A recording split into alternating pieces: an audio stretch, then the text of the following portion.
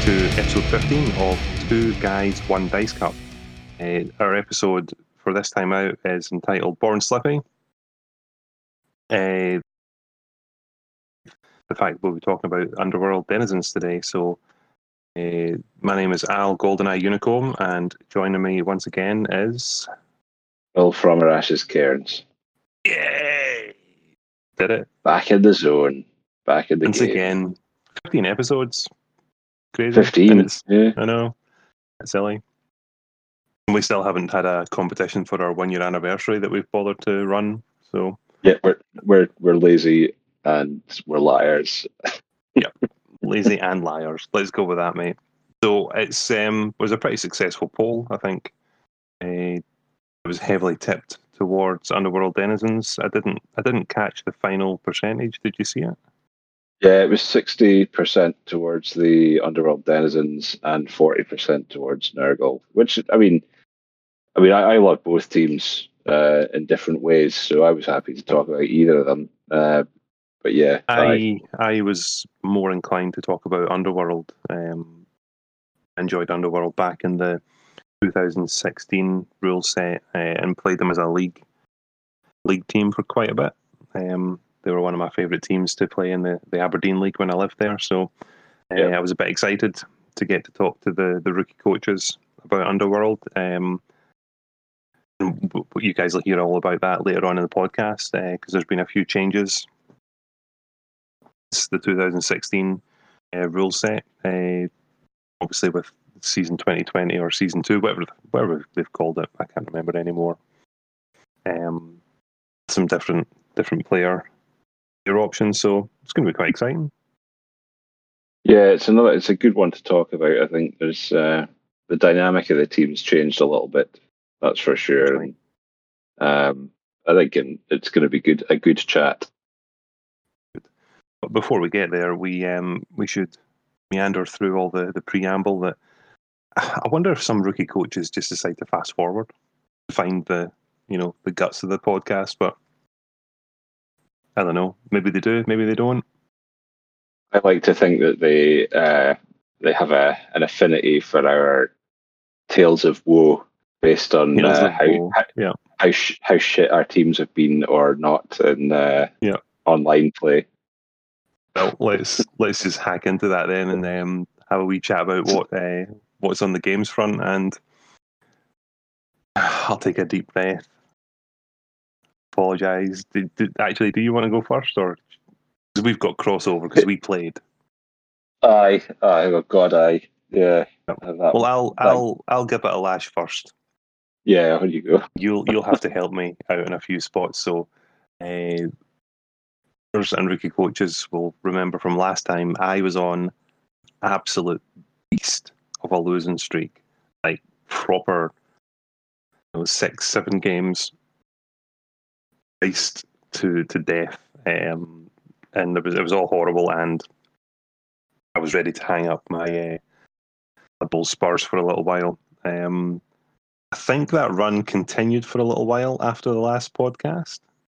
Yeah, I can't remember what game we got up to in the League of Linemen last time. I think maybe had you played Potter? Yeah, I played him early on. You played him in round 5 out of 9, and then after that it was against Jack H. Yeah, we discussed that one against his Norse, and he went to town on me, which was lovely. But look, we're not going to discuss the losses again because they're just too sad to bear. But the last 2 games of League of Extraordinary Linemen were actually both wins for myself. But the culmination, the first one that came along was against Phil. And it sure was. You can imagine that with all the bad games of dice that I have talked about over the past couple of podcasts, it had to stop at some point. And fuck me, did it not stop right at Phil's doorstep. I think it touched me in all the inappropriate places. I mean, I don't want to take anything away from your win because I think probably on paper you would have won given the way the game was going out anyway. Or at least a very best for me, I think it possibly would have been a draw. But fuck me, I've never had such a do-it-over.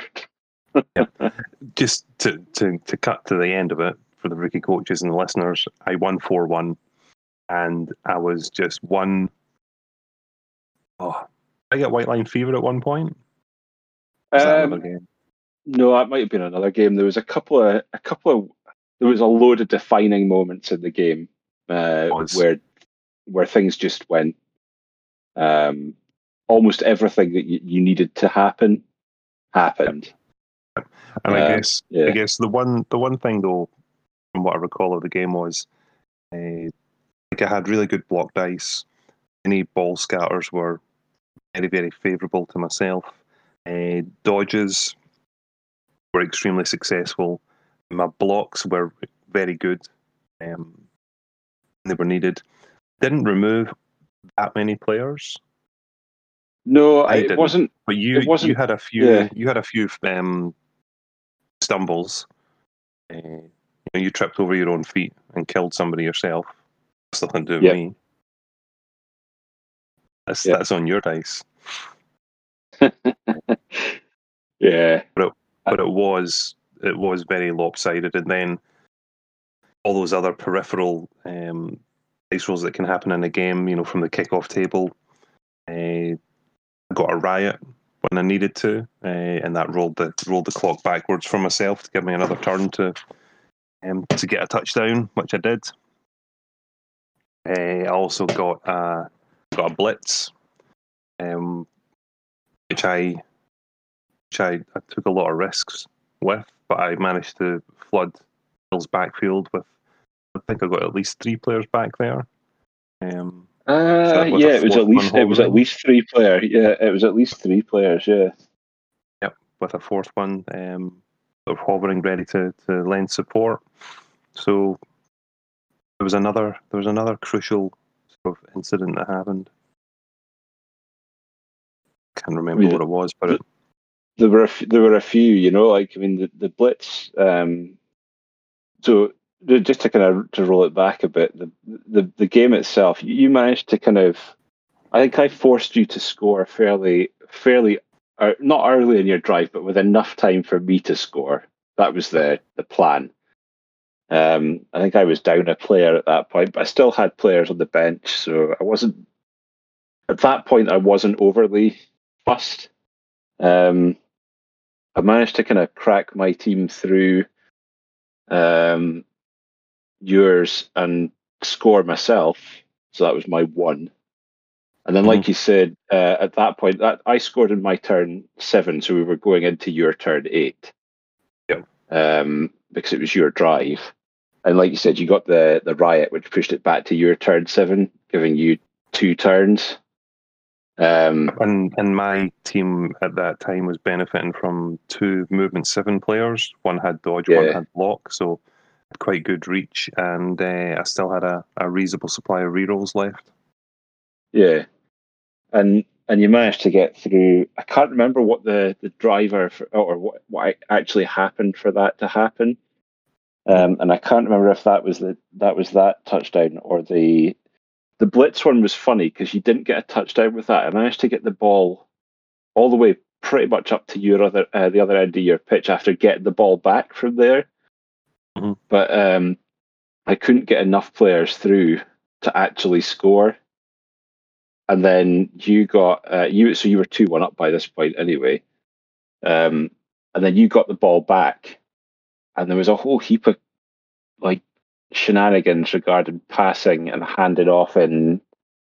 Of course, 3 tackle zones. So you, I'd literally done just about as much as I could possibly do to stop it from happening. I think this might have been the 3rd one, or maybe it was the 4th one. I just felt like I'd been bummed the entire game. It was just constant. If you want to watch a game just to see how like hilarious it was, I would strongly suggest that it was From Our Ashes and Goldeneye. Look us up on Fumble, and it's Average Josephines, which is my team, versus Goldeneye's Pretty Boys. It's worth a watch. Put it that way. I wouldn't have said my dice were horrendous, but they were bad when I needed them to be average. Yeah, that's a very fair call. Whereas your dice were, they weren't phenomenal, but they were really good when you needed them to be good. And it was all the peripheral stuff. Yeah, played to my hands as well. Balls bouncing. There's like one square that it needs to go to. It's like, yes, now that's there. Yes, and then have set up for that to happen, and then it happens. The same way that when the blitz happened, I had set forward enough that when it happened, I could take full advantage of it, to the best of the team's ability. So that was our game. It was enjoyable. I enjoyed playing it because I got to do things and stuff didn't die. But I was nervous about the last game for the League of Extraordinary Linemen, and regular listeners will no doubt remember Stephen Brand's. His Corn team is the one team I have never gotten any sort of positive result from the original members of the league, and that's usually the one game that's guaranteed where my dice will just shit themselves and my team just implodes, and Stephen gets to laugh, chuckle, and doesn't really have to test these extremely good Blood Bowl skills that he has.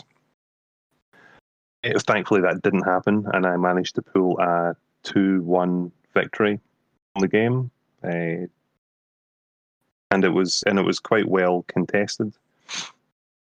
Yeah, I watched the first half of that, and it was a good one. That was a good slanging match, and then the first half it ended 1-1. See that? Yeah, no, I think, did he not score he must have scored in the second half, didn't he? Okay, that's yeah. So I went in, I scored first in the first half, and then he scored early in the second half, and then it turned into a huge stramash in the middle of the field. Just chain pushes, chain blocks. It was all a bit wired. Eventually, I managed to extract the ball and get it up the pitch for the second touchdown, which was really good. Yeah. But towards the end, it was a bit of a late night, and it was sort of maybe just a long day for myself personally. But at the very end, I had 2 misclicks. From memory, if I hadn't misclicked, I could have made it 3-1. Stephen was on a bit of a drive, and the first misclick was not standing a player up to make the next block a 2 dice block. It was only a 1 dice block. But that cost me because I had to use a reroll to make it work. The next thing, rolled a 2 dice block, and it was a both down and a push, and I picked both down thinking that my player had block. He didn't. He had dodge. Yeah. And it was the movement 7 player with dodge. He fucking died, like dead. Like dead. Yeah. Dead. But that was sort of the tail end of the game, and I wasn't in any danger of losing it. And I wasn't salty about the player dying because the team is getting benched. That's it. Yeah, that's they're being parked for the moment, aren't they? I think I'm tired of being miserable playing them, and I think the rookie coaches are tired of hearing me being miserable playing them, even though it seems to be at the very end of a league.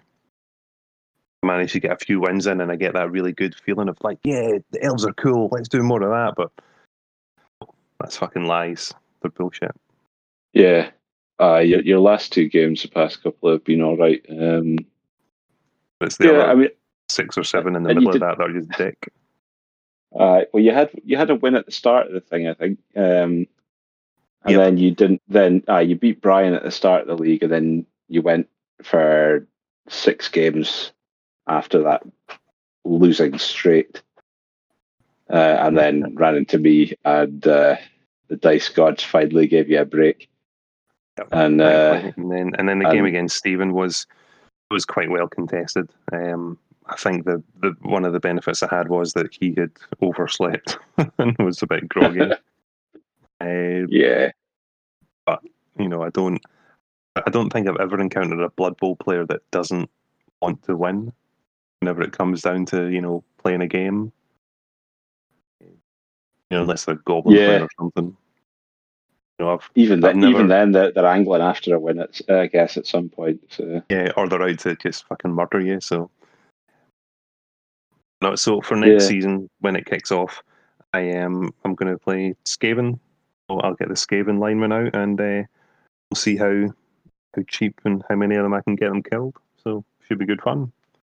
Yeah, and you didn't finish bottom either. No. No, the win against me pretty much made that less likely because Jamie Nafname and fumble name JC is he was the whipping boy of the league this time round, and you actually ended up finishing in 8th out of 10. So yeah, well, he beat me. He delivered one of those weapons to me. Yeah, he was. He got smacked about by most teams as well. He lost 7 out of 9. But yeah, you ended up finishing the same number of points as Stephen. In the end, it's just your casualty difference and touchdown difference were worse. So yeah, but he won the league last season. So yeah, it was a good one.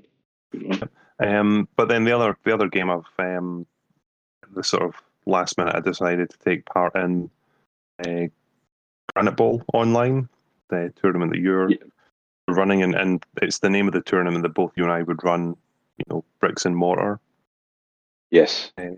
Obviously, we've moved it online, so I can't remember why I wasn't going to play initially, but I decided that I should jump on the bandwagon, and I to take an orc team. The rookie coaches and then the listeners should remember that Fumble were still operating on the 2016 rules set. That's right, yeah. So I went digging back through some of our old show notes, and I found the orc roster that I was going to talk about in one of our very first episodes when the poll was human against orcs, and the humans obviously won, and we spoke about humans. I found the orc roster that I was going to talk about, so I decided to run that. That was back in the day when both of us used to, when we did the poll, we both used to do both rosters. Now it's very much a case of I just wait until see who's won, and then half-arse the roster on the day that we're actually recording, like some sort of jackass.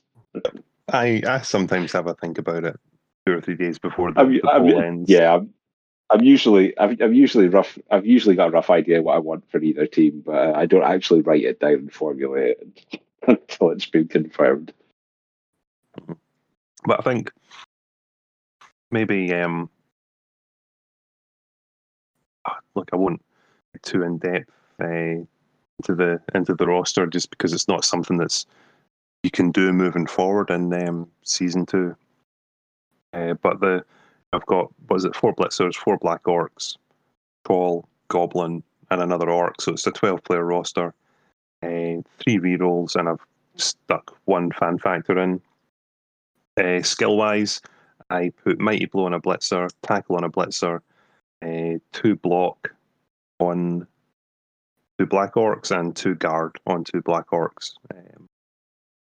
I've run with that. So my first game, I was against oh my god, who were they? The one with the mummies, dead. Chris Rafferty. Shambling dead. Yeah, Shambling undead. Played a Scots player called Chris Rafferty. Really enjoyable game. I lost 2-1. I didn't feel salty about it at all. It was a good, well contested game. No pros and cons. I never got any solid removals. I think I KO'd one player in the game, whereas my opponent managed to badly hurt Black Orc and had a KO'd Black Orc that stayed off for a good portion of the game. So I was short a few key players, and my troll misbehaved, I think, 4 times. He decided to not operate. Sorry, 3 of those times was on a 2+ for his really stupid, and one of them was on a 4+ because I was playing in the wind. So failing a 4+ I didn't actually mind, but the 3 2+s were a bit annoying. I think one of it could have. There was a strong opportunity for it to be 2-2. At the very end, Chris was kicking to me. I think it was my turn 7. He kicked to me, and we got a change in weather, and it became a blizzard. It's like, far out, you motherfucker. So all my go for it's were on 3+. And I did everything right. Got the ball. The goblin was off. Didn't bother throwing him, just because Chris is a pretty sensible player. He'd marked up the troll appropriately. I managed to clear a gap so that the goblin could just run through. And I looked at the different dice rolls that were required, and the dodges followed by a couple of go for it's were more likely to succeed than troll picking up a goblin with the ball and throwing him at that point. So yeah, with that, but obviously I stacked on the second go for it that I needed to do, and then the goblin went down and stunned himself, and then that was it. So lost 2-1, but I'm not upset because it was a good game. And the draw already been done, and my next opponent is a local Aberdeen boy by the name of Amroth, who we've already mentioned in this podcast. That the last time we played in the league, I won. So he's got Amazons, and he's got a Roxy build, doesn't he? No, he's got Makarla. All right. So he's got three Blitzers Regard, Mighty Blow on the other one, Catcher Block, and a Wrestle Lineman, and then Carla Von Kill. Aye. So, fingers crossed your dice carry on from the last time you played Amazons. No, look, it should be good, and I've enjoyed a first tournament Blood Bowl game, so I'm just looking forward to the rest. But and that's all the gaming I've done. My Settlers of Catan has been a bit lackluster recently. I've not finished last, but I've not put any sort of good wins on the board the past couple of weeks, which is just sometimes how it goes. Oh, Phil, is up, mate? What have you been up to?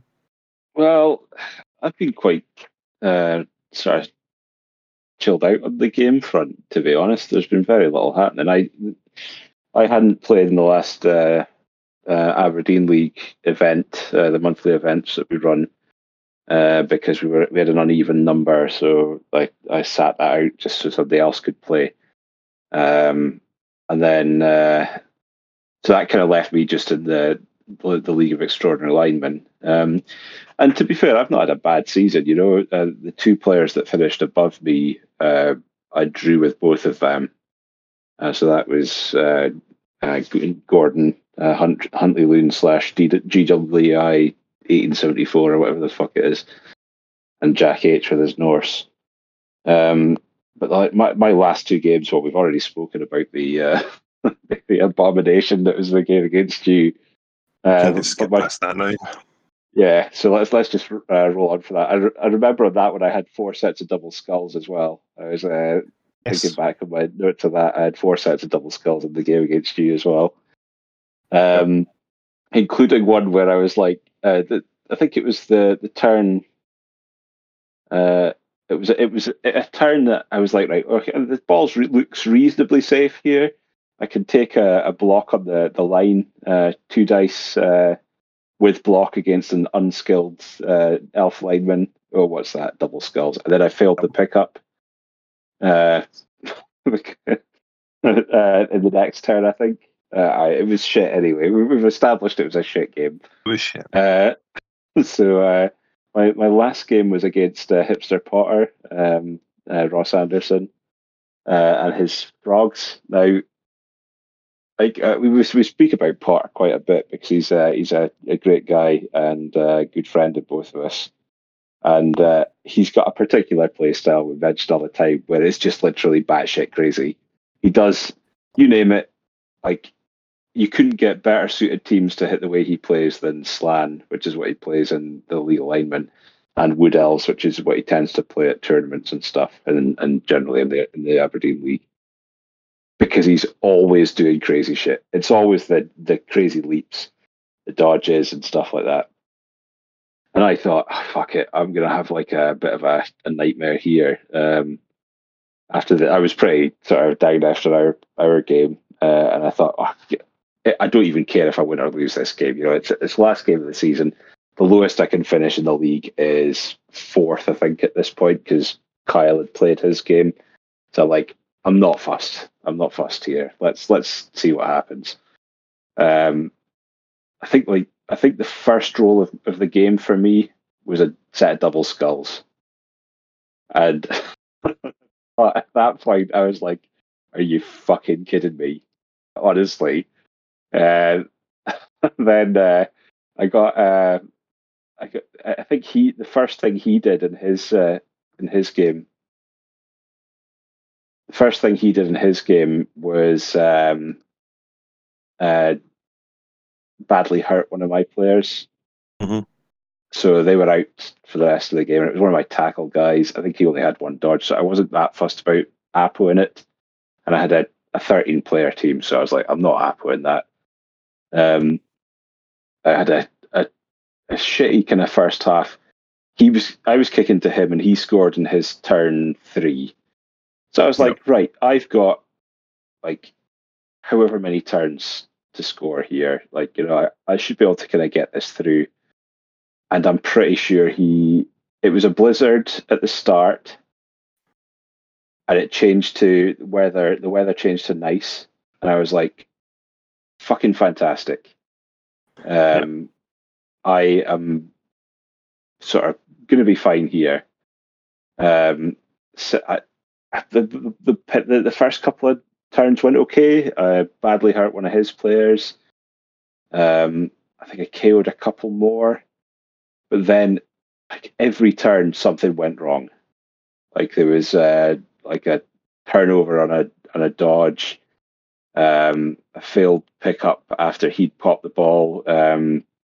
Because the way things had kind of ended up lining up, we ended up with him kind of getting into my half and screening back behind me, and I ended up having to pick up the ball with somebody who didn't have sure hands, and he had a wrestle strip ball player. So he ended up taking the ball out of my hands. And I failed to pick up on 2-up. And then there was a failed pass to kind of get the ball through. All I had to do was no, in fact, it was that was the failed pickup. He knocked the ball out of my hands. I fireballed a couple of that was in the next turn. I went to pick up the ball, and I'd managed to move everybody around, and I would have had a box, like a rectangle, where the only way he could have got to the ball carrier was to jump into the rectangle and then dodge through. Yeah. So he wouldn't have been able to hit the ball carrier without making a fuck ton of dice, and he had no rerolls. All I needed to do was make a pickup on a 2-up, and then make a 2-up pass, 3-up catch. And I had no rerolls at this point either because I'd had such a sort of shitty kind of run. Yeah. And I failed the 2+ pickup. Even if I'd have failed the 3+ catch, I probably still would have been able to have a good chance of scoring in the next turn because I still had a turn after that because the player I was passing to had sure hands. So I knew I had a free reroll if the pass failed.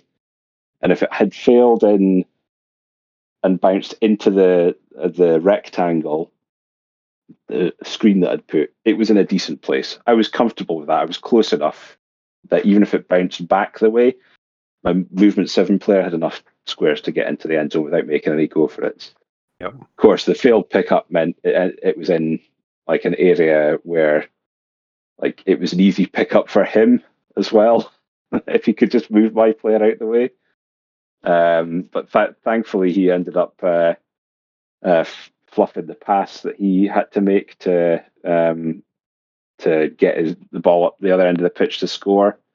Yeah, I think this is when I sort of joined the chat just as your game was winding up, and I remember hearing this. Well, that was the end of the first half, and I was sitting there thinking, "Fucking hell!" Like, I mean, that's me. That's my game gone now. You know, like I'm fucked. The best I could get out here is a draw. So my head had gone right down at that point, and then we set up. We sort of we were joking about a few things, and then Potter likes to mention stuff like, "Oh, what's the odds of me getting a blitz right now?" And sure as shit, the first roll for my drive is a blitz. So the next thing I know, all the fucking frogs are in my half. I managed to kind of get the ball and work my way around the pitch. And at this point, things start going better for me.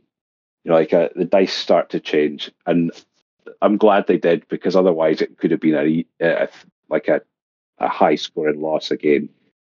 I scored in my turn 4. I made a decision. I'm like, right, I'm going to chase the win here, because his players are going off and they're not coming back.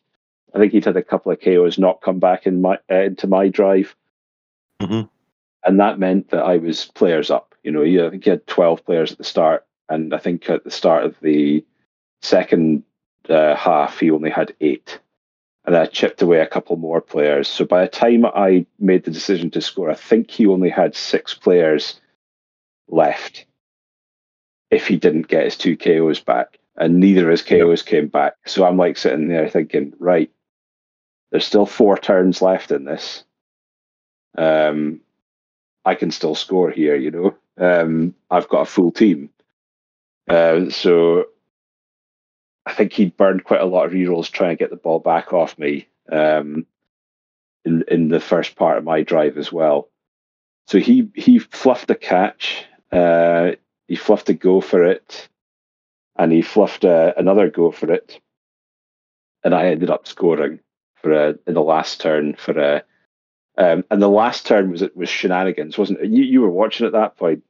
Like I know I was listening on. I wasn't watching. Yeah, he was making he made a couple of I'd made a break for it. Got all the way up the other end of the pitch, and I decided, well, look, I'm going to have to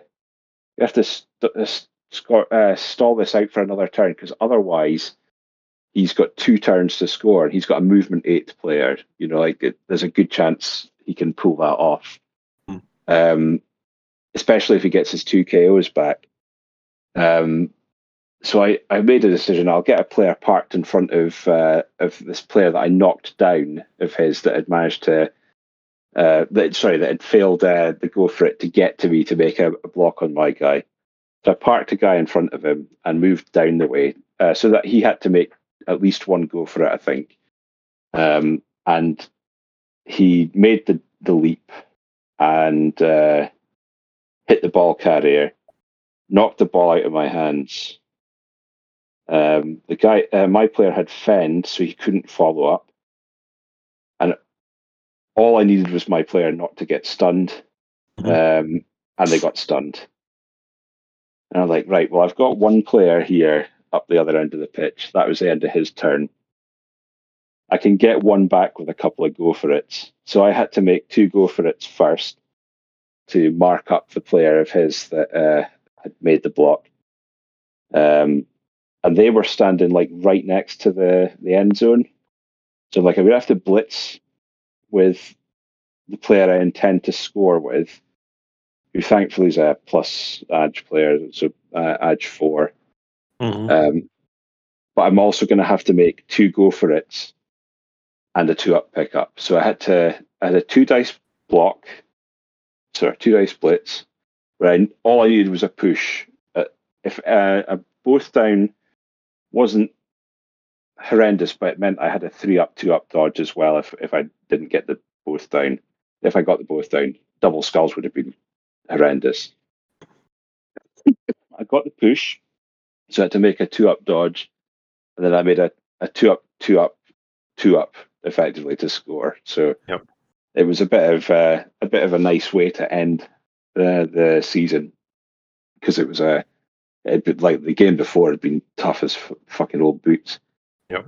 But yeah, that's the only games I've really played. I mean, I set up Granite Bowl to play. I would have played in it if there'd been an uneven number of players, but thankfully there was an even number. So I'm just how many is there? There's 24, isn't there? 24, yeah, 24 players. Yeah. And you would say that's always pretty good for a 1-day 3-game event anyway. Anywhere in the world if they were playing it live. I mean it's all Scottish players. So that's fine as well. You know, if it opened it up to the people from further afield, we might have got more than that. But we were trying to keep it to a kind of more Scottish Championship sort of thing. So yeah, and the first round's gone away without any kind of hitches on the pitch. The second round draws up, and we'll hopefully the second round will go as smoothly as the first one did. Yeah, people are all arranging their games, so it'll be good fun. Yeah, but that's me as far as actual games go. Pretty lean, which is fine. You know, it's nice to get a bit of a rest every now and again. Well, yeah, because if the rookie coaches and the listeners think back, like the past couple of podcasts, you've been playing in various different leagues, different events, and on different formats. Because you were playing Blood Bowl 2 as well at one point. Yeah, I mean, I think there was one point where I played 4 games online in a week. Yep. I had 2 in one night on BB2 as well. So yeah, it was a long slog. So I'm quite happy for a bit of a rest, to be honest. And we'll pick up the Aberdeen season start of July, and that'll be a new season for the Aberdeen lot. And then I think the next one in the series of the Scottish Fumble events is your local guys that are putting it on. I think it's an online version of Kelpie Cup. That's in July. Yep. So I'm hopefully be looking to play in that. And at some point towards the end of July will be season 6 of... It's season 6, isn't it? Of League of Linemen. It will be. I think we've had 5. Nope, season 5. It'll be season 5 of League of Linemen. So yeah, looking forward to all of that, but quite happy for a rest. But that's it on the games front. I've not played any other games. So that's me. With all being said and done then, games-wise, we should probably look to the painting table and laugh about money spent or money not spent, maybe, Phil? Oh, for God's sake, yeah. I know that in the last episode we laughed and joked that we might start doing some sort of competition just between the two of us to see whether or not we can guess, you know, relatively closely what the other person has spent. We haven't worked out any rules yet, sadly. But nope. So, well, look. Let's do what you've been painting. Do that first. What is the actual hobby been so far for you since last time? So I've been going through a bit of a painting funk. Not in that I'm like absolutely hating it or anything, but just I've been kind of slow to get started. Plus, I've been really busy at work the past month or 2, so I've not actually done much. But what I have done, I've been quite happy with. So I've made a bit of progress on the Lizardman team I'm doing for one of our friends. mainly on the Saurus of those. I ended up stripping the Crocs and starting again with that because I wasn't happy with how it had come out. Yep. But the other thing that I've been doing is I had a whole heap of like Stormcast models. That's from Age of Sigmar, yeah. Yeah, that's right. Yeah, Stormcast Eternals from Age of Sigmar, and there was very very little chance of me ever deciding to play as Stormcast in Age of Sigmar. You know, like I'm a Nurgle man. I like Seraphon as well. They're my two like factions. So I was sitting there thinking, what the fuck am I going to do with these? And I'd got like a bunch of Blight King bits from when I converted my Nurgle Blood Bowl team. So I thought, wonder how some of these would look on if I converted the Stormcast so that they were Blight Kings. Just use them as Blight Kings, but I'll have to make them reasonably Nurgly. So I had a good old drake through my bits box and got some other bits and bobs and mocked up a test model and was pretty fucking happy with it. Yeah, and it is very good. So yeah, it came out really, really well. So I thought, well, excuse me. After I've painted that, I'll see what I can do with other ones. So I mean, I've been using that one as a test piece, trying out a few techniques. So I've added a lot of texture to them. I'm a massive fan of kind of John Blanche stuff and Inquisitor 28 and AOS 28. So it's a particular style kind of around John Blanche's artworks. A very muted palettes with lots of texture and sort of depth to the painted job.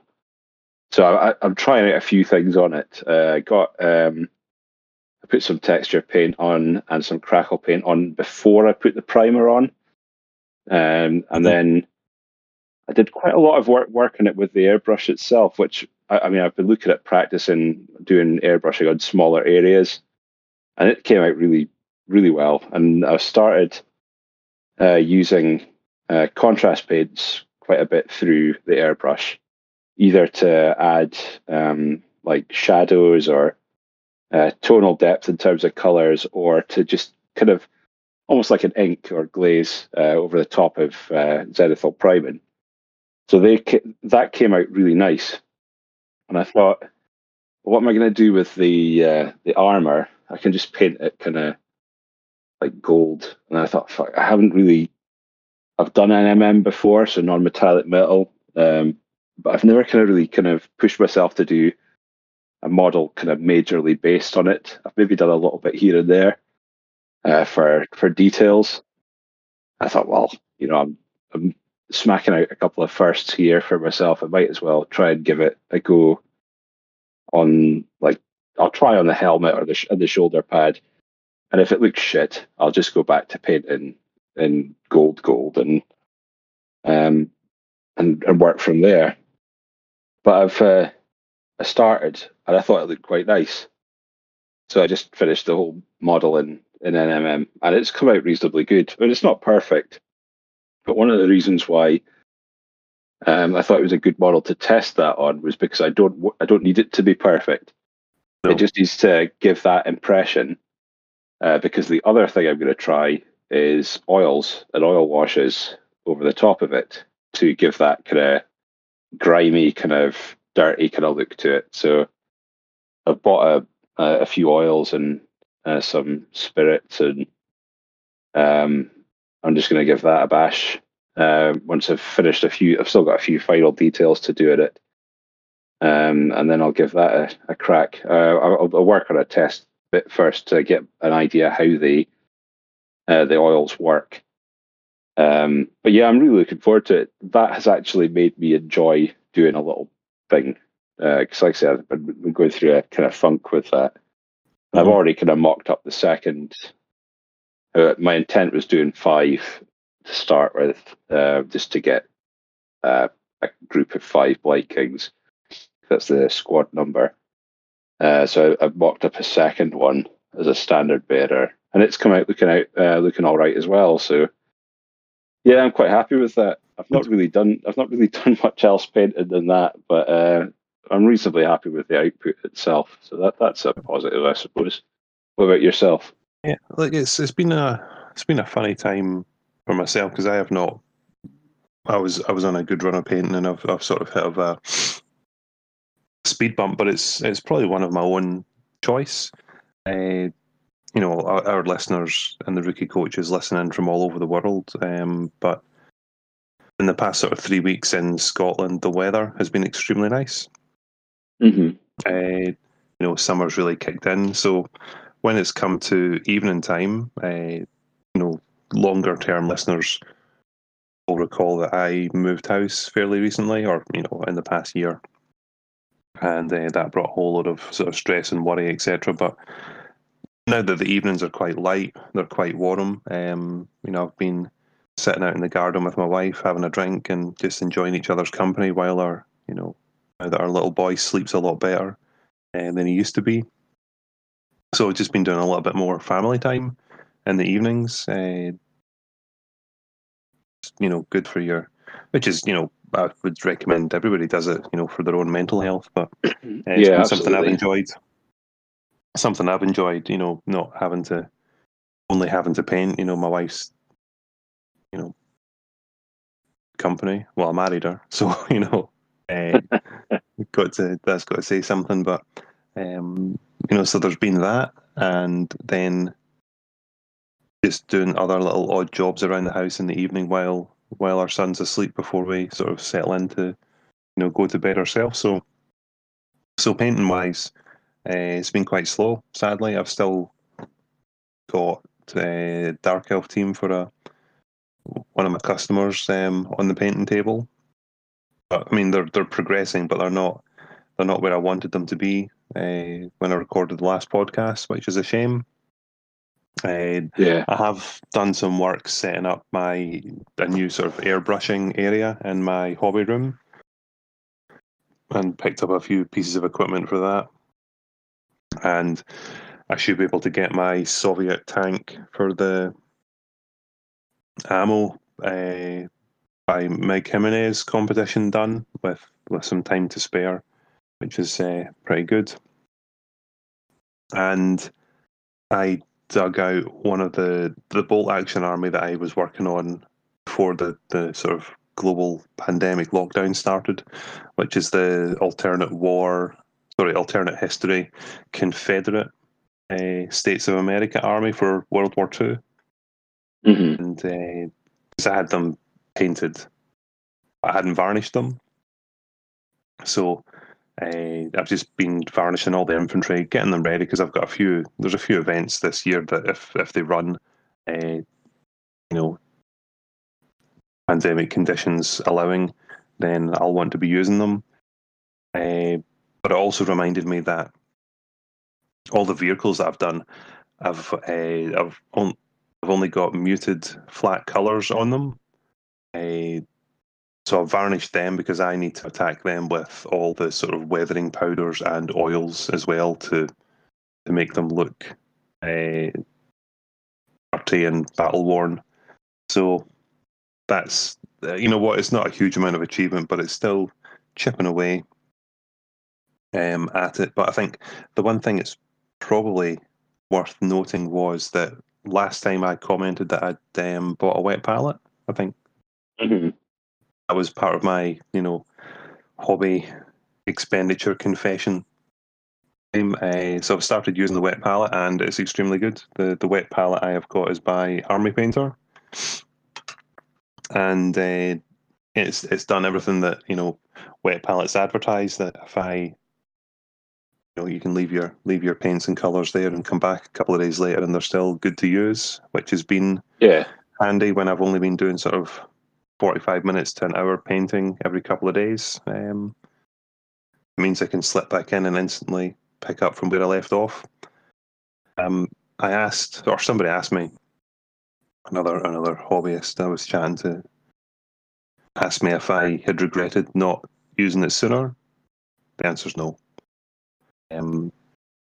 I've achieved a lot of good good painting, just using a regular little dimpled plastic palette, plastic tray palette. All the wet palette is really doing for me now is that I can make the most of the short amount of time that I decide to paint. So I think I've made the switch to the wet palette in the right time of life, I suppose, is a good thing. Yeah, I think that's an important point there. Like it does kind of it does allow you to kind of like go in shorter bursts without kind of wasting things, I guess. No, that's cool. I totally get where you're coming from with that. Absolutely. Yep. So it's good to not have any pressure on yourself to you must be painting models, you must be achieving something. Because we're both talking about commissions, but we've let our customers know that the time frame's pretty fluid. Obviously, we're not going to take the piss and still be sitting on models after 6 months. They'll get their teams, because we also want our paydays. And as we're about to hear in a little while, I need more money to spend, so I need to achieve something. Amazing. Yeah. So we're at that point now. It's like, do we just sort of take a stab in the dark? How much each of us have spent? Yeah. This is it. So it's almost like a confessional. This, I guess have a rough guess as to. Okay. I'll throw a number at you for your expenditure this month. I reckon Right. you spent at least £107. Yes. Yes, I have spent at least £107. I don't know exactly how much more it is, but it's definitely above that for sure. Okay. Well, what did you buy? What have you spent? Come on. So I think I mentioned the last one that there was a few things I knew were going to be coming out that if they came up for pre-order, I would buy. Sod's Law, they've come out like 1 week behind each other. So yeah, I bought Lord Croak, the new Lord Croak model for the Seraphon army that I've got for Age of Sigmar. How much was he? I think it was about 70 quid or thereabouts. Oh, for fuck's sake! Exactly. I should remember you're buying Games Workshop models. I should really have upped my money, prick. Yeah. So there was that. I bought the Redemptionists, the Necromunda Cawdor Redemptionists. They came out the week after. They're about 20, 25, 26 quid, thereabouts. Yep. On top of that, I bought the House of Faith book for Redemptionists and Cawdor for Necromunda. That was about 20 quid. I just bought the digital copy of that. Mm-hmm. I bought the Warcry, the Unmade. I don't know if you're familiar with them. No. So they're like a kind of one of these chaosy kind of cults that are in the Warcry Games Workshop game. And I've got a kind of a long-term kind of chaos cult conversion that I wanted to do for Necromunda that involves them. So I added them in. That must have been about 20 quid as well, or thereabouts. Mm. And then on top of that, just some paints, the oil paints and the spirits. So I mean, that's easily 125, 130, 40 quid. Yep. Easily. Yep. So not as worse. I could have made it. I was steadfast. I want to buy Kragnos, the Shaker of Worlds, or whatever the fuck his name is, for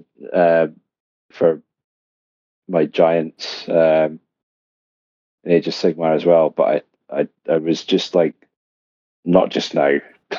I'll get onto some other stuff first. So yeah, but I will end up buying him, I'm sure, at some point. If I've got a month where there's less coming out, I'll probably pick him up and what have you. But yeah, that's been the bulk of it for me. How about yourself? Cool. Do you want me to make a guess? Have a stab. I think we've now started in the path of at least how much have you spent? Yeah, I think you've at least spent 150. Yes.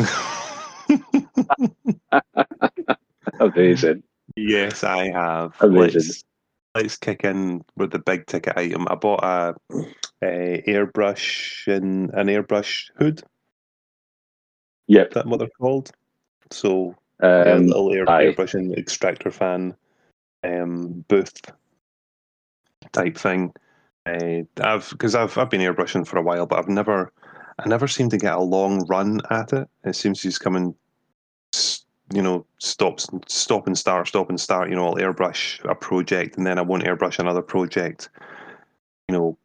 Beyond maybe doing some zenithal highlighting or base coats for another sort of couple of months or 6 months. Yeah.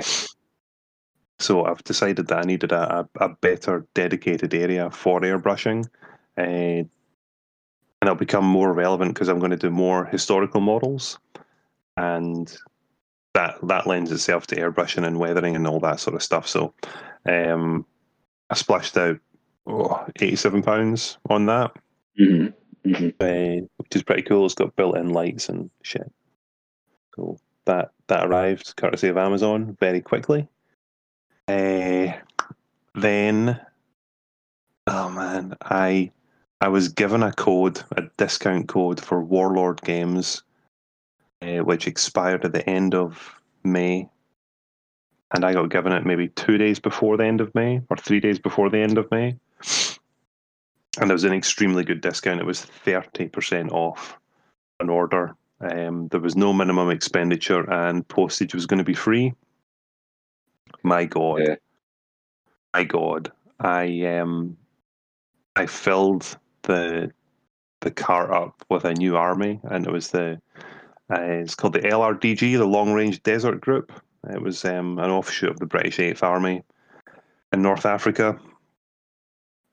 Super famous historical nerds will get it. But they roamed around the desert and attacked the Nazis and went behind enemy lines and stuff like that. So they've got lots of vehicles. Very few troops. Okay. So I loaded up the cart with an army of that, and then I let it sit for a couple of days because I thought, do I really need this? I've got a couple of big bolt action projects lined up, and I've got the miniatures, in my hobby room right now, all ready to go. And at the death, I decided, no, Alistair, you don't need that. Let's just empty that cart out. But you're not going to let this code go to waste. So I decided to troll through pretty much their entire website. The sections that were relevant to bolt action, and a company called Osprey Books. They're the Osprey Games. Sorry, they print the bolt action rulebooks on behalf of Warlord, but they also have their own games. So I picked up a rulebook for one of their skirmish games called Stargrave, and it's the science fiction version of a game called Frostgrave. I don't know how familiar you are with them, or maybe the rookie coaches or other listeners, but a lot of good things about Stargrave. So I decided to throw that in the basket. There's a couple of little blister packs of more characterful miniatures. Tank crews dismounting when their vehicle's on fire. Some sort of special characters, like Germans at the chateau. I think they're supposed to be sort of spies and stuff like that. And I just added in some random things that I would never normally want to purchase. And Warlord Games, I can't remember what company they did it alongside, but they brought out a plastic tank kit for one of the big late war German tanks, a Jagdpanther or a Jagdtiger. So was fucking big, and I wanted one, and I've wanted one for a while. But the one they did before was in resin, and I know that people had been saying that the resin casting wasn't that good on it. Oh right, so they brought a plastic one out. So I was like, yeah, fucking chuck that in the bag. So after the discount, it came in at £73. So that was pretty good. Pretty chuffed with that. I do have to say though, Warlord Games, if any member of Warlord Games staff is listening, it is now currently the 13th of June, and I placed that order 2 weeks ago, and it hasn't arrived. What the fuck? Have you not had any notifications of it? No. I've logged into my online account, and it says it's currently unfulfilled. And if listeners will refer back to a previous podcast when we were doing our confessional of expenditure, I had bought a special order of 3 miniatures of Soviet engineers from Warlord Games. That would have been 6 or 8 weeks ago. They've still not fucking arrived. So if there's anybody at Warlord Games listening, could you please check your inbox for all the case numbers that I've already raised for those orders, please? That'd be lovely. Thank you so much. Yeah, that sucks a bit. You know, I mean, yeah, I guess at the moment, I always feel like you got to kind of give companies a little bit of leeway given the circumstances. However, you know, like if there's a problem, or if there's some sort of issue with getting stuff out, you know, it wouldn't hurt to have like an email go out at some point saying, "Well, we've got your order. Here's a revised shipping date." Just so that you know, or something like that. But yeah, it kind of shit happens. But yeah, it does. So I thought that was the end of my purchasing for the month, but then the regular company that I buy my Warlord game stuff from, I've mentioned before, Weldon Tabletop. He's down in England somewhere. Mm-hmm. I got a message through from him to say that there was a rule book, an expansion book that came out for Bolt Action, one of their campaign books for D-Day. They're doing a series of books, and this is the last one of 3. He just received his shipment, and he'd remembered that I had asked for one to be put aside, and he's like, do you still want it? It's like, well, fuck yeah, of course I still wanted it. so that was another quick £15. But what baffles me is that this is a third party supplier, and I ordered it, and it was with me in 2 days. Oof. Yeah, super fast. Yeah.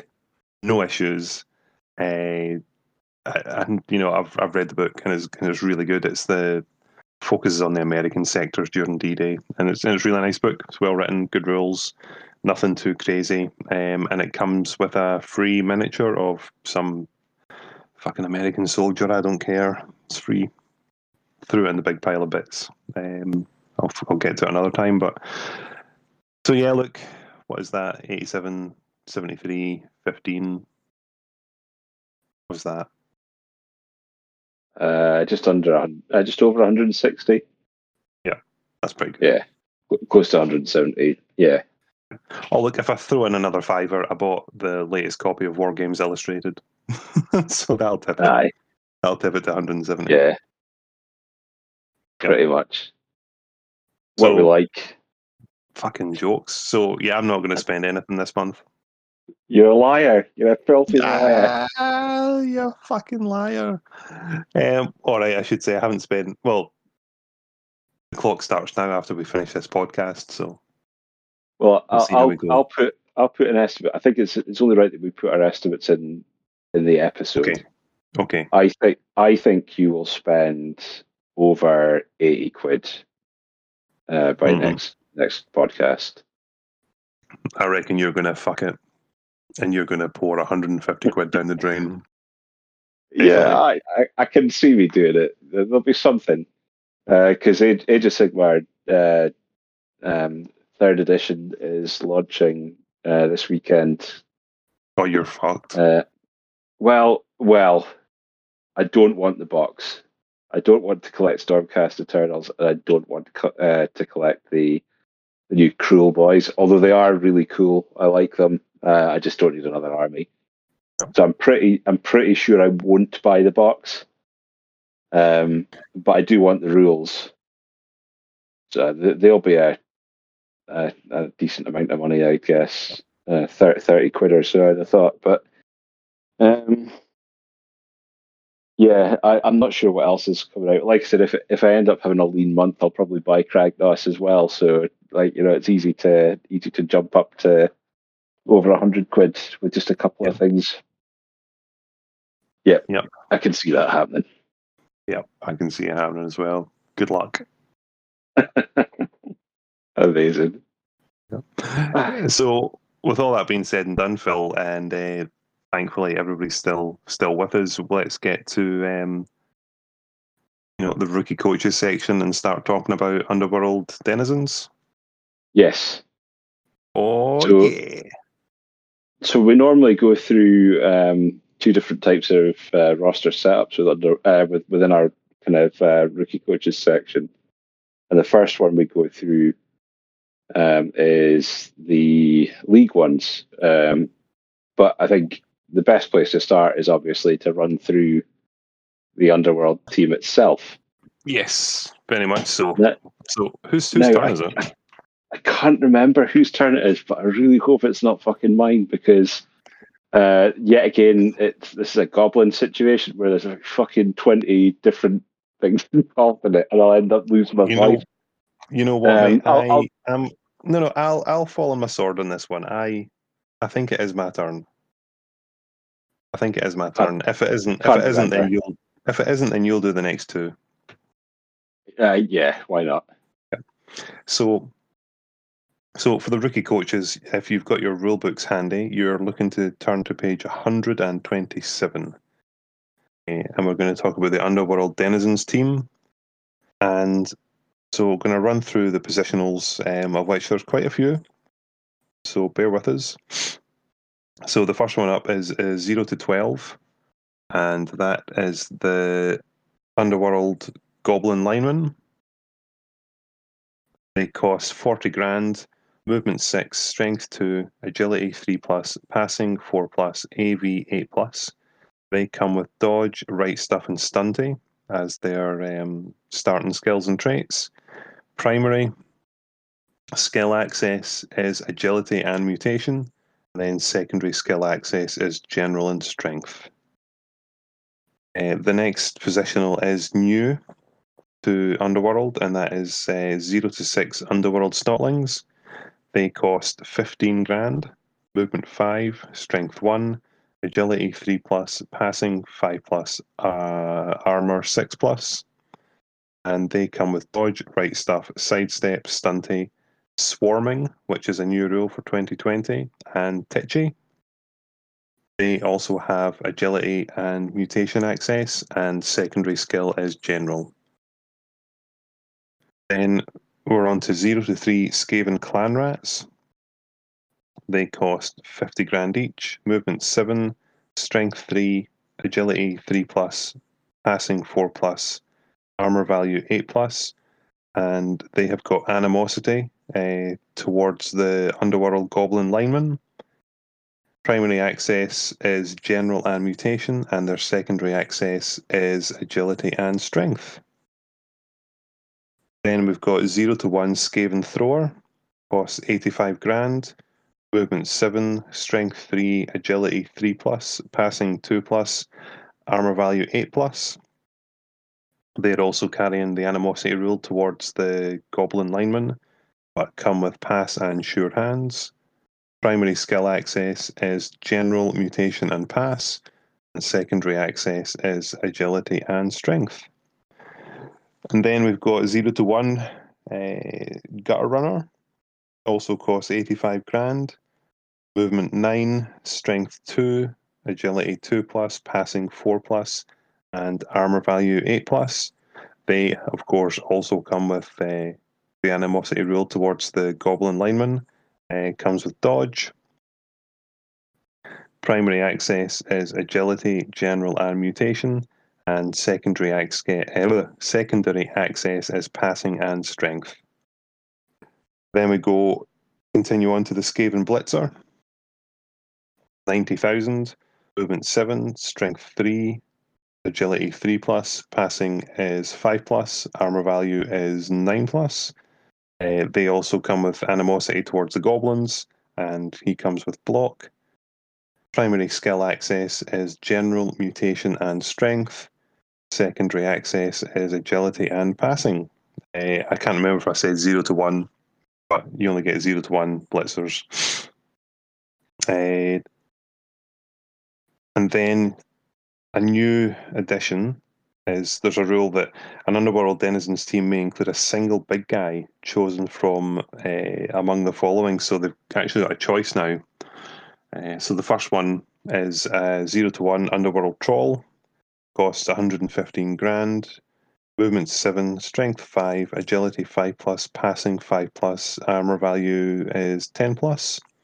Mm-hmm. They're always hungry. Loner 4+, mighty blow +1, projectile vomit, really stupid, regeneration, and throw teammate.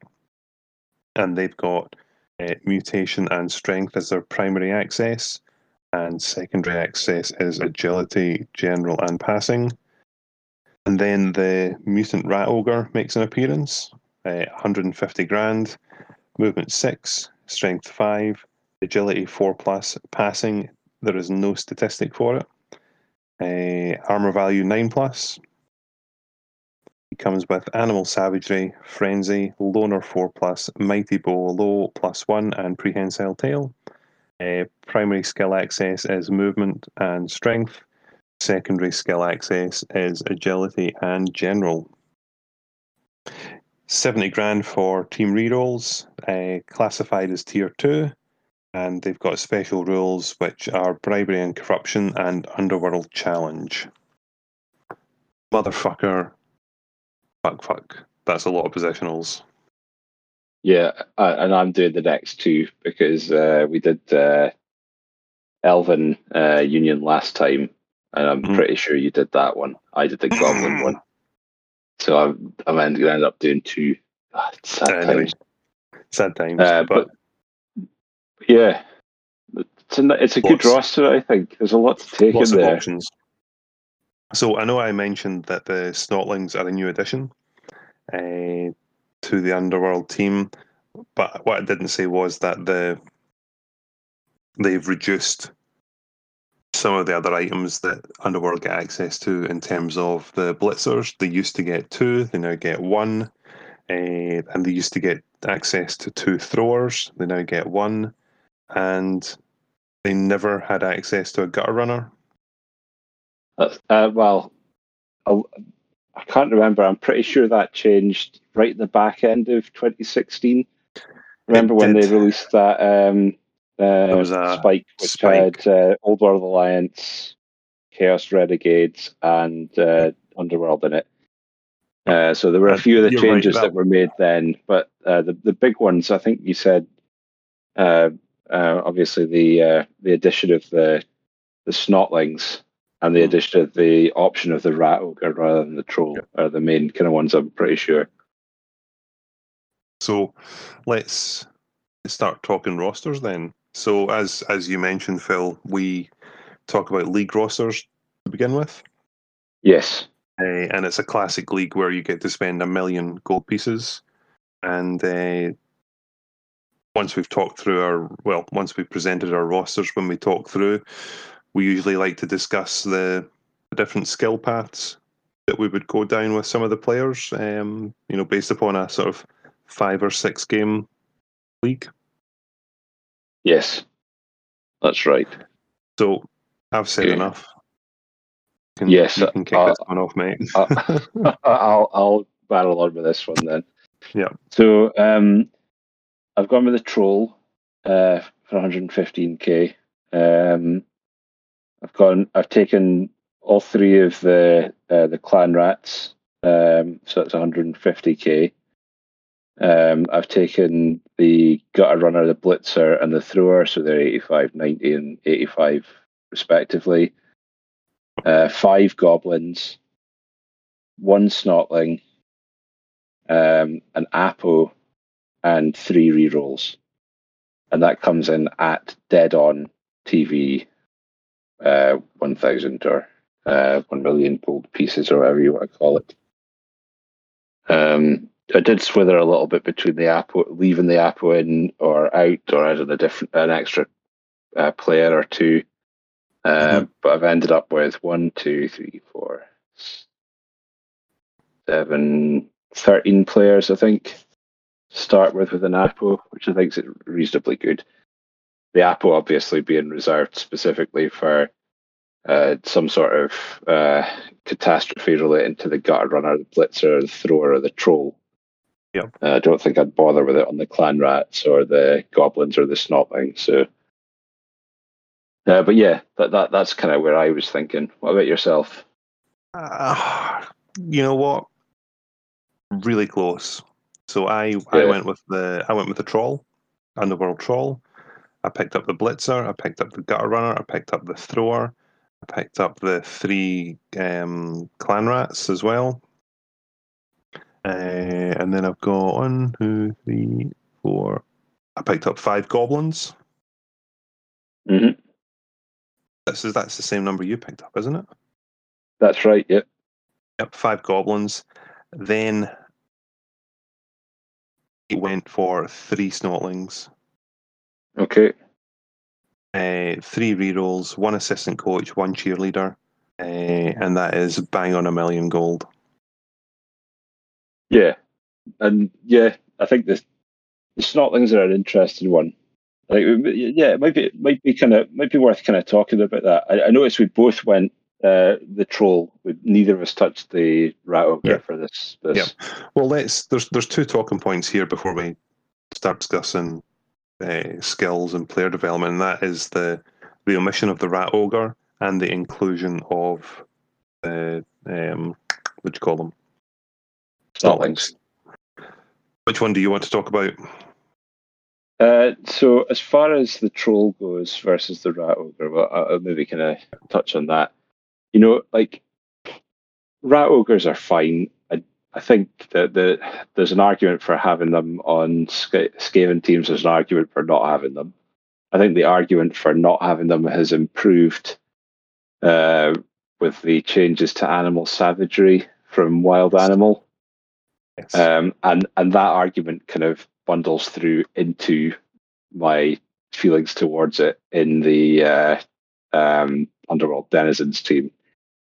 I also think, so like the Underworld Trolls AV 10 plus, whereas the Rat Ogre is AV 9 plus. There's already a lot of low AV or lower AV team players in the Underworld team. I think it's nice to have something a bit more reliable with the Troll, and he has regen as well. Frenzy is useful, and don't get me wrong. I mean, there are things that are good about the Rat Ogre, the prehensile tail, the fact that you can get a mutation on a primary with these guys is brilliant because you can get claw pretty quickly. But I mean, a Troll with claw is pretty much as good as the Rat Ogre, and it's 35k cheaper. You're losing movement, but I mean, to be fair, it's there as a tar pit. You know, you're not likely to be keeping up with the team. You just want the Troll to slow down other people. So I don't mind only having movement 4 with that. And really stupid isn't going to kill my players, whereas animal savagery could. That sums it up for me. The only 2 additions I would throw in for taking the Troll over the Rat Ogre is obviously, if you really need to, the 1-turn touchdown option is there for throwing the Goblin. And I'm sure I highlighted it before when we spoke about another team, but projectile vomit. Yeah, when we were talking about Goblins, projectile vomit definitely. definitely it's a useful non-turnover action. Yeah, and I think that's really good. And all your points were points I would have made as well, in that sort of troll versus rat ogre conversation. But the snotlings, that's good chat. Yeah, so I mean, we both took snotlings, but you went with 3 and I only went with 1. I went with 3, and to delve into that, I need to I want to talk about the swarming special rule. Yes, which is exactly, look, it's swarming, page 87 of the Blood Bowl 2020 rulebook. Swarming, during each start of drive sequence after step 2 but before step 3, you may remove D3 players with this trait from the reserve box of your dugout and set them up on the pitch, allowing you to set up more than the usual 11 players. These extra players may not be placed on the line of scrimmage or on any of the wide zones. So,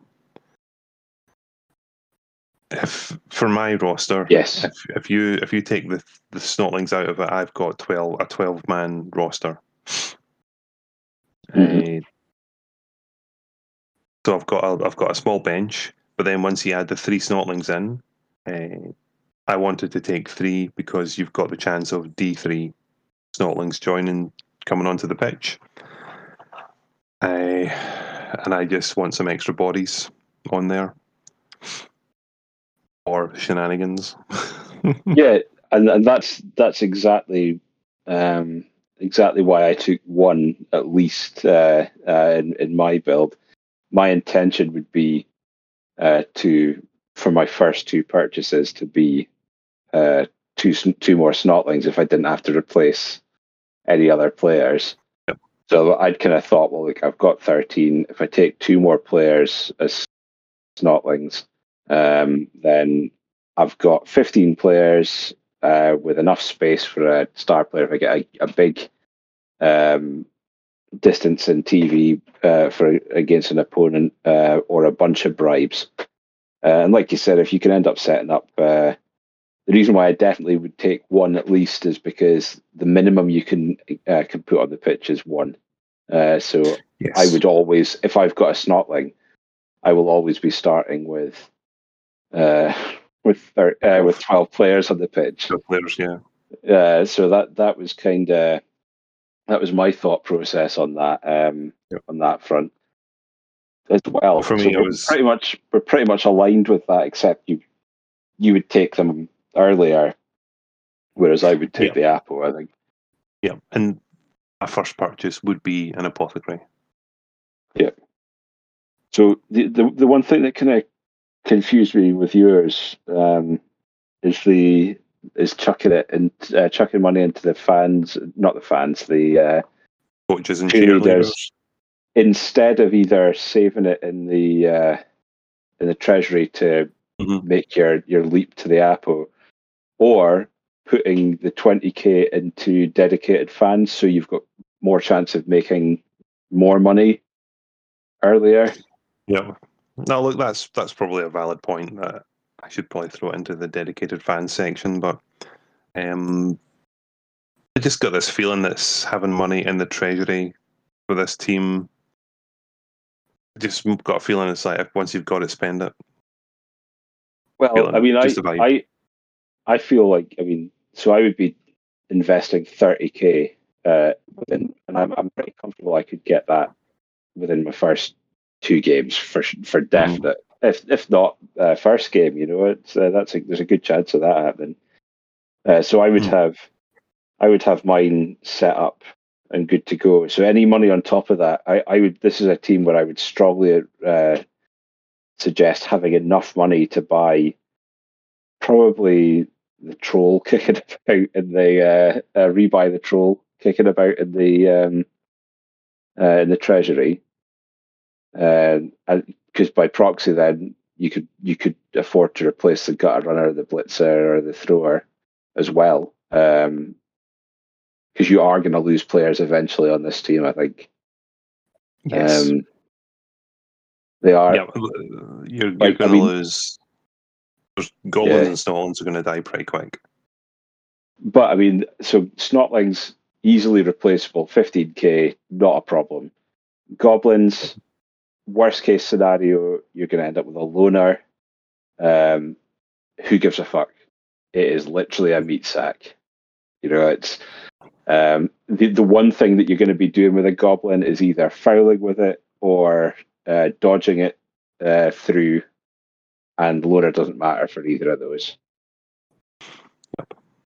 So, apart from cases where you're dodging, where tackle's involved, but you're probably not going to bother if that was the case with the loner and just let it soak up a hit. But yeah, I mean, I think we're fairly ballpark in the same kind of route. I mean, I think the 3 rerolls is a good place to start. Yeah. For sure. I don't think I would cut that at all. Well, there's no need. There's no need to do that. But yeah, I think that's probably where we are with that one. I would like to hear somebody's argument for taking the Rat Ogre over the Troll, because I'm just struggling with that one. You know, I just can't see it. I can't get my head around why you would take it. It just doesn't make sense. And I don't think trolls are the best big guys generally, but the Troll's useful on this team. Yep, I agree. So do you want to talk skills? You know, we do our story of, you know, during the first 5 games, what sort of skill development for different players you would go for? Yeah, so I think can we just make some really super obvious ones? See the Snotlings? Nothing.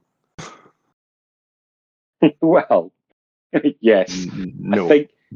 I think you're probably just going to cycle Snotlings. Yeah, if you've got money in your kitty, if it skills up, you're probably just going to. I mean, there's an argument for taking a random on it, I suppose, because you might end up with Sneaky Git for really cheap. Yeah, but like if they pick up an MVP, you'd just be so fucking gutted. Yes, yeah, I wouldn't be aiming to sink any star player points on purpose into Snotlings. Yep. They are there to do fouling. I would probably use the Snotling for the 1-turn touchdown, because you've got Titchy and you can run through tackle zones on a 2-up. Yeah, but he's 1 less movement, mate. He's 1 less movement than the Goblin. That's true, but yeah. They are literally just going to be a support piece. Yeah, they're there to foul and offer assists. And assist each other in fouling. Absolutely. So yeah, I would advocate cycling them through for TV management as much as possible. I not getting attached to them. I plan on not giving them any skills at all. No. They just deserve. They're just no, don't do it. Like I said, Sneaky Git. There's an argument for Sneaky Git on them rather than the Goblins. Mm-hmm. However, you know, like for me, I would probably let's work our way back up the way in terms of shittest players up. For Goblins, random. I'm not picking a skill for a Goblin. I don't think. No. And I think I would do 50-50 randoms between. In fact, fuck it. I'm going to stick my neck out here.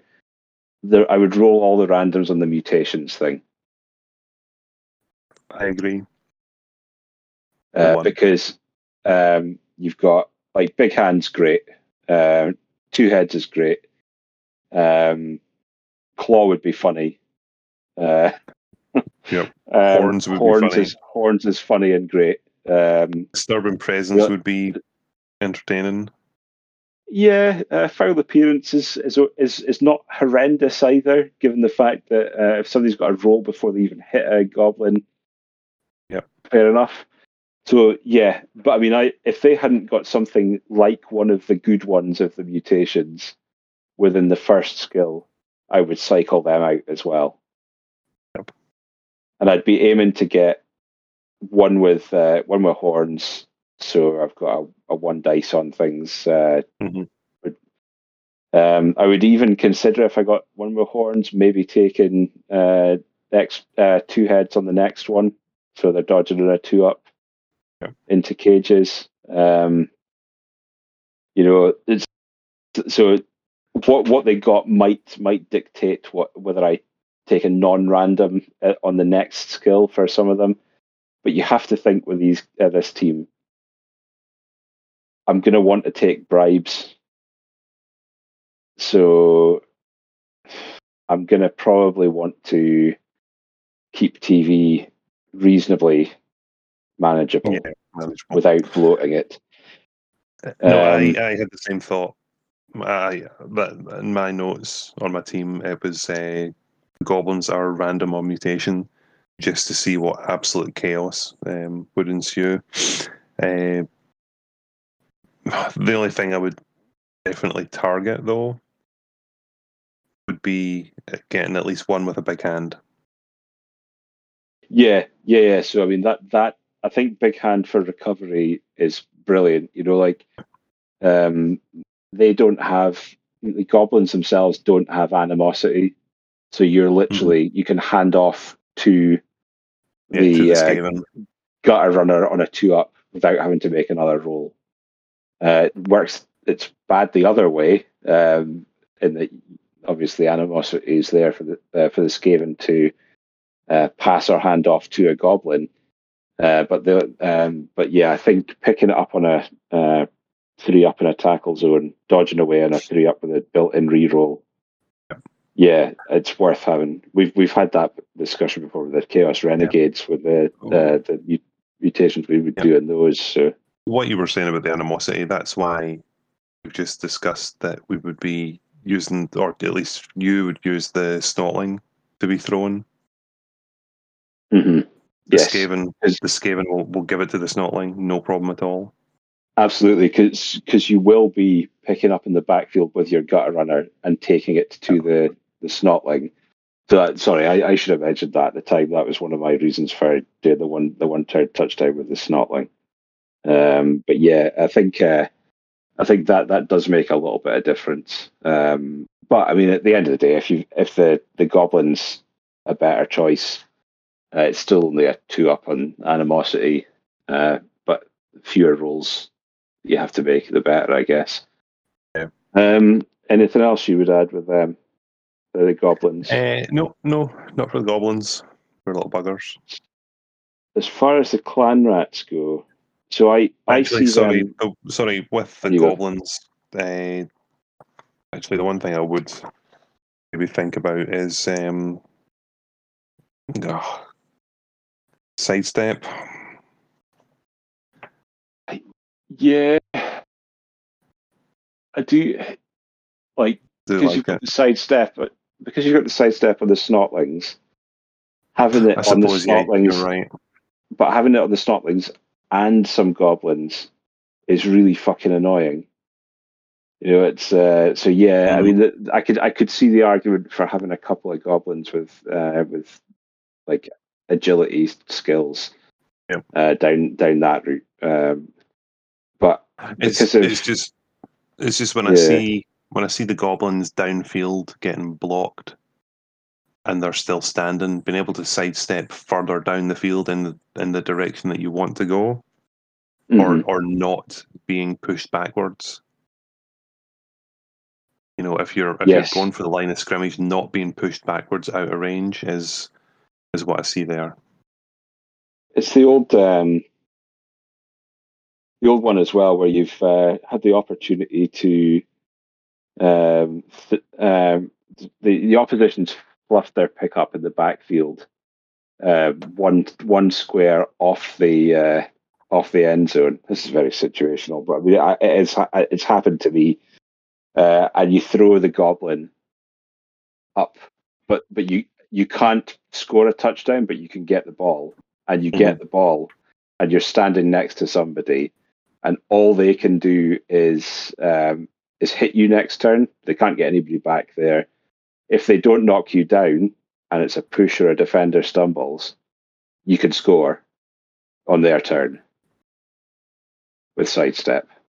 So there's disruption and arguments for sidestep in there for a number of reasons. So yeah, I can see that. I can see that being a thing.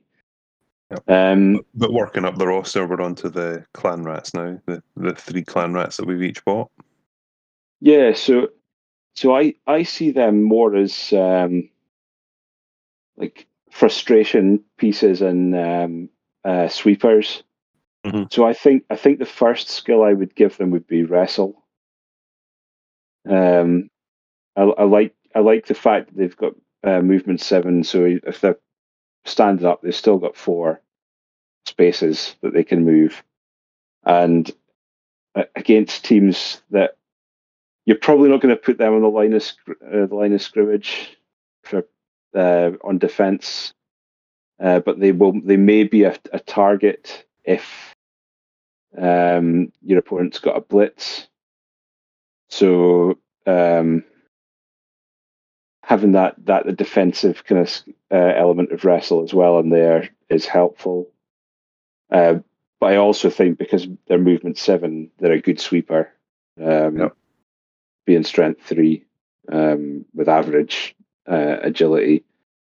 So yeah, I think the first skill I would probably put on all of them would be wrestle. I could maybe decide to put block on a couple if the league was kind of what depend on the league composition. But yeah, I think I would go with wrestle, and then you know what? If I made it to a second skill within a couple of games of those, I think I would give 1 tackle, and the other 2 fend. Maybe one of them kick. So that's kind of my thinking of it. I think kick's quite a good skill for this team. Yep. Given the speed of the Skaven element of the team. But yeah, so that would be kind of my thought process. What about yourself? I would be going down a planned path for them. I wouldn't be rolling anything random. I see the 3 of them as being a bit of a Swiss Army knife, so I'd be looking for a block tackle for 1. I'd be looking for a block claw for another. And then the third one would be kind of similar in vein to you, but it would be a wrestle strip ball. Yeah, so I've got strip ball as a potential sort of third skill. But I guess for first skills, 2 block, 1 wrestle, and then I'd be looking for tackle, claw, strip ball after that, just so that they're a toolbox. Yeah, I like the claw thought. For sure. I think that's if I was going to put block on 1, I think I would probably go down that route myself. Yep. But yeah, that would very much depend on the league. I think if there was a decent amount of AV 8 plus, 9 plus teams, I think I would be inclined to go claw on them as well, or on at least one of the block ones. Yep. Yeah. That's I think rookie coaches have to understand that you do have to invest in the mutations for this team to give them the tricks that they need to win games. Yeah, interestingly, they're the only one out of all the positions that we've been talking about and the ones that we will be talking about where I haven't really kind of considered mutations being a big deal. But I can see you maybe going down that route. So yeah, it's very, very much still open. And you're right. This is a team where mutations are a big deal, for certain. Next up in the line is thrower. Yeah, thrower. Yep. So for me, the first skill I would give them is block. Yep, agree. And for these guys, in fact, for most of these, it's anything above goblins and snotlings. It's all planned. I'm not doing randoms for anything. I don't feel that's it. That's the right route. The next skill for the thrower, I think I would go with extra arms. For picking up on a 2-up. And if I made it to a third skill with that, I think I would go with big hand. Yeah, you see, I agree on the block thing.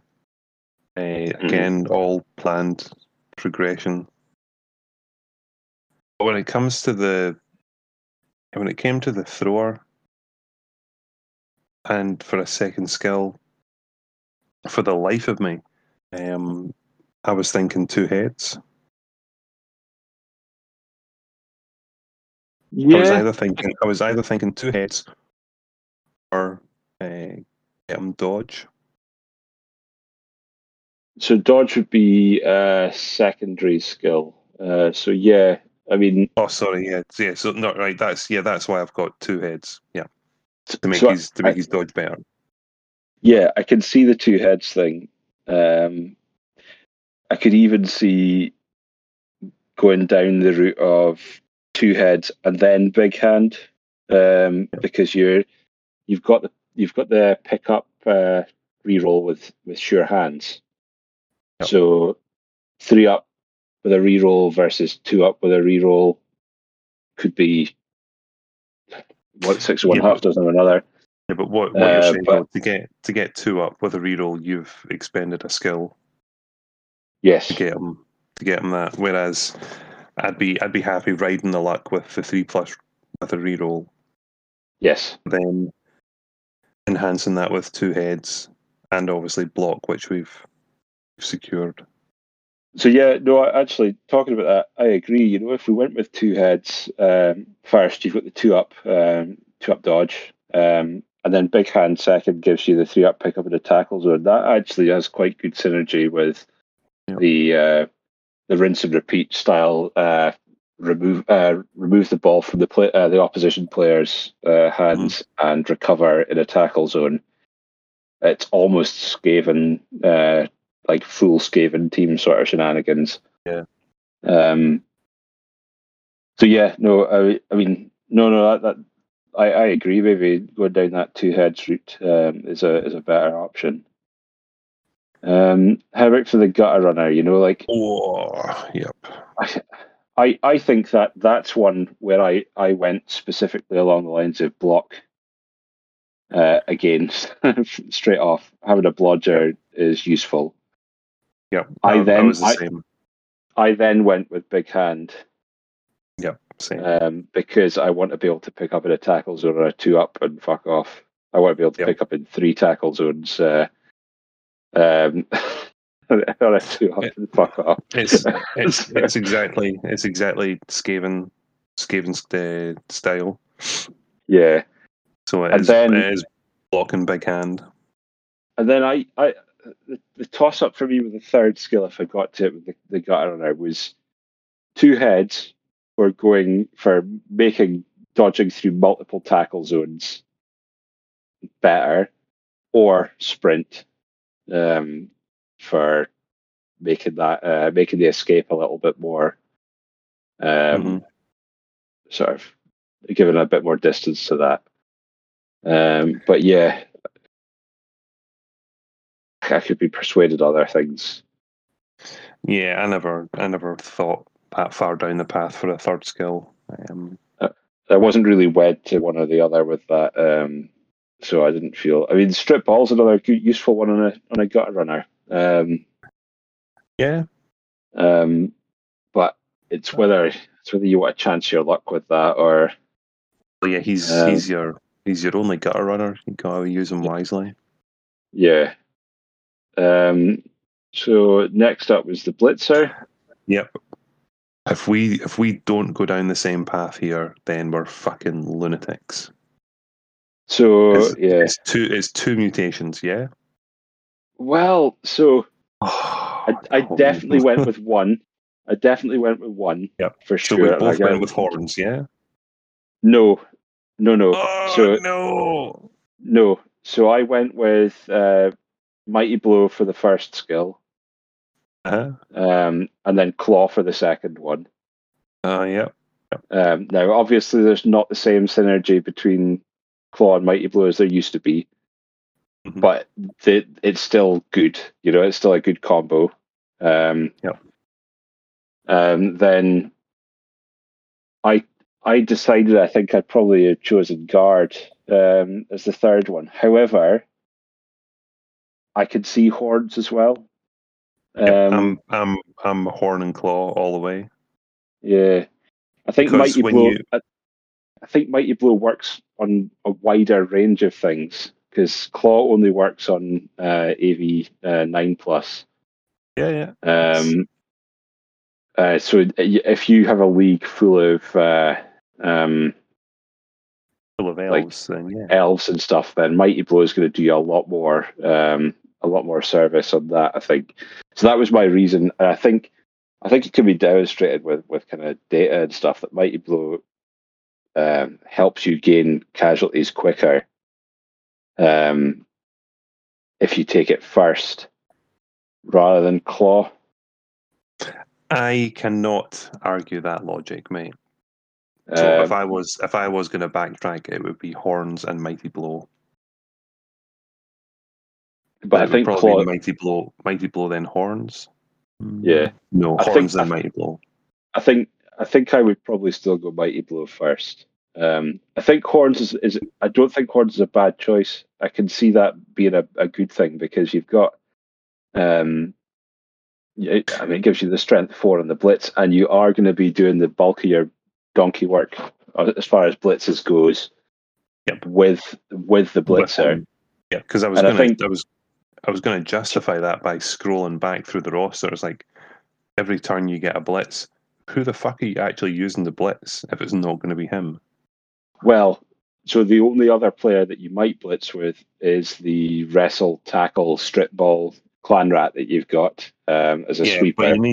But you need to build him first. And yes, so the main blitz is almost always going to come from the Skaven Blitzer. Yep, because he's ready to go with block right now. Yes, I think he's.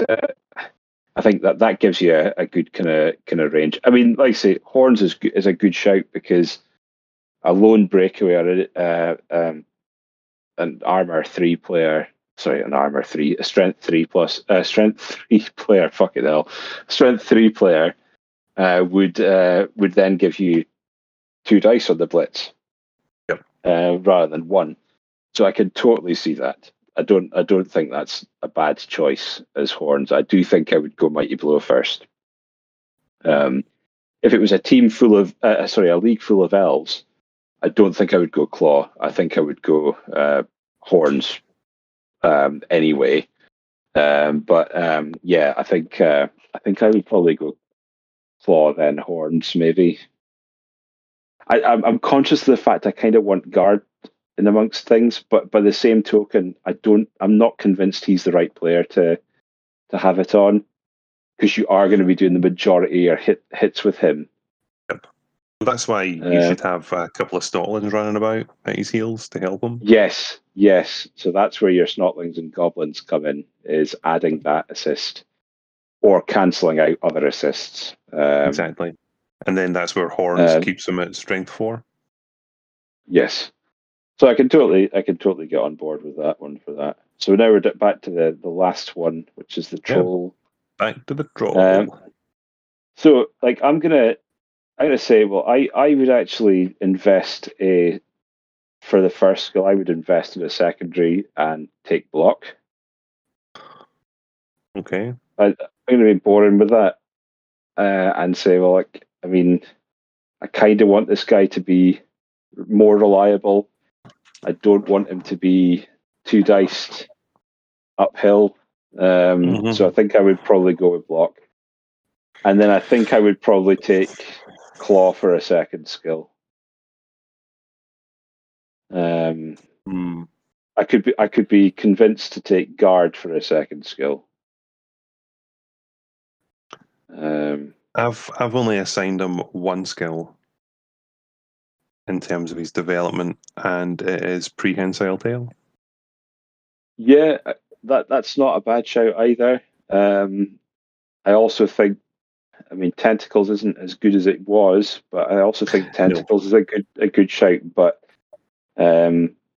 prehensile tail is an interesting one. Yeah, as you said, Tentacles isn't what it used to be, and when you look at what dice need to be rolled to escape a Strength 5 player, it's easy done. Or it's easier done than it used to be. Whereas Prehensile Tail guarantees you a -1. Yes. I think that's not a bad. That isn't a bad one. I like claw on the big guy though. I like chewing through. But for it's for the same discussion point though that you've raised, is that if you're in a league full of elves or Amazons or whatever, armor sort of AV8 plus, then the claw is muted. Exactly. The troll's already got Mighty Blow, and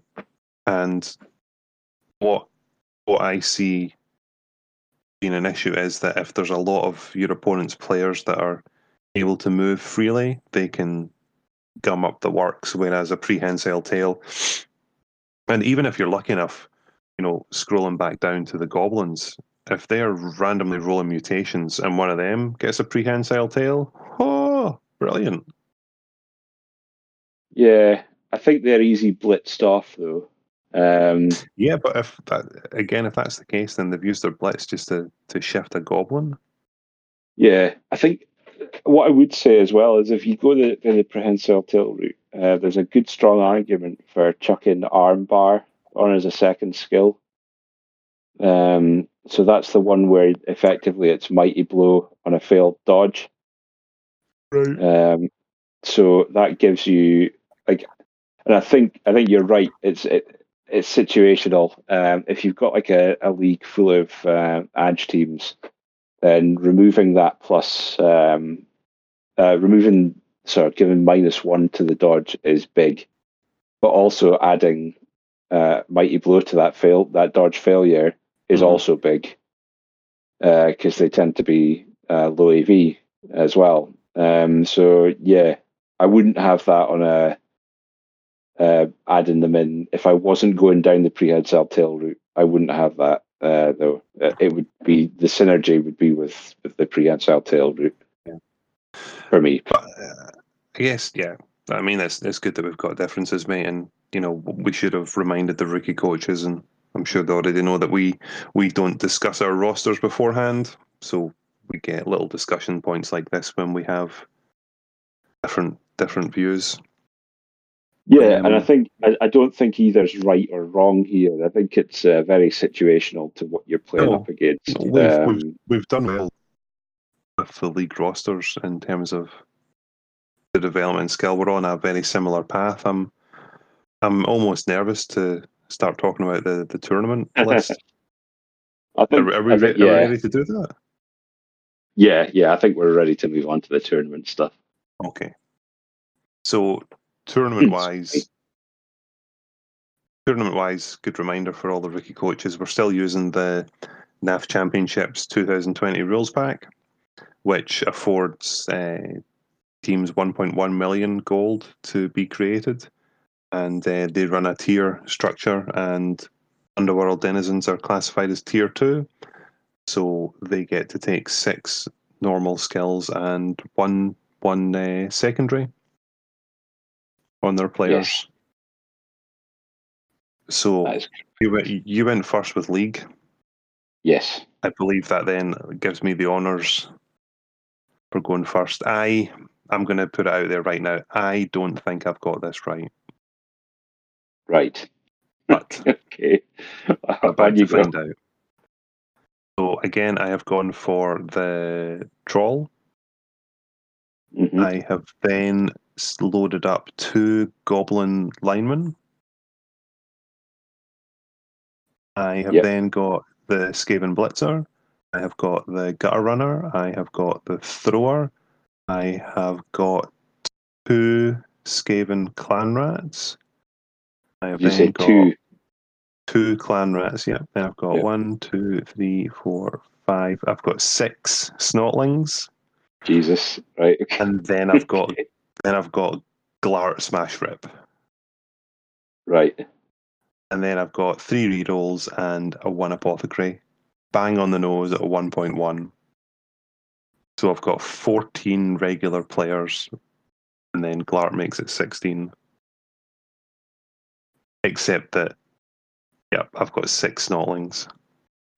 Yeah. I don't think I've got it right. I think that's a very risky roster to take, in all honesty. I don't think I've got it right. What are you doing? I'm just trying to work out how many players I've got. So 1, 2, 3, 4. I've got 15 players. Hmm? So wait a second. Well, I've got 15 including Glart. Yeah. Well, yeah, you do. But let's go through mine. So I've gone with a Troll as well. Troll, Gutter Runner, Blitzer, Thrower, 3 Clan Rats, 6 Goblins, 1 Snotling, Hack Phlegm, Scuttle Spike, and 2 rerolls. Ooh, no apothecary? No, but I've got 15 players. Yep. So wow, we are very different. And I've also, because Hack Phlegm's effectively a roided up Gutter Runner, I've also got 2 Gutter Runners, so I'm not so fussed if the Gutter Runner carks it. So as far as skills go, what did you take?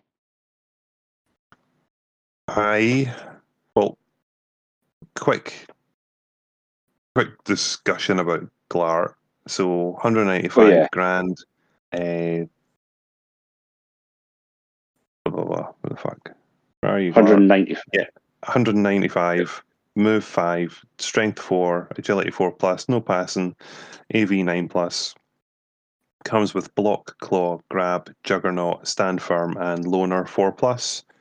And he's got the frenzied rush special rule once per game.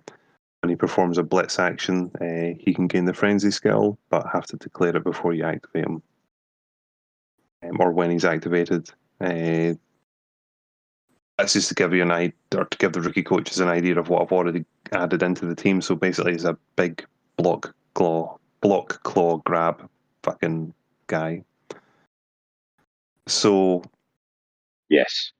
So the Troll, I have given him Prehensile Tail for the same discussion points as previously, to tie up players. I have given one of the Goblins 2 heads to make his dodges all the better. The Skaven Blitzer I've given him Mighty Blow, again for discussion points that we've already covered previously in the league section. The Gutter Runner gets Block. The Skaven Thrower gets Block. And one of the Clan Rats gets Claw, and the other Clan Rat gets Horns. And for the astute rookie coach listening on, I've not used the double.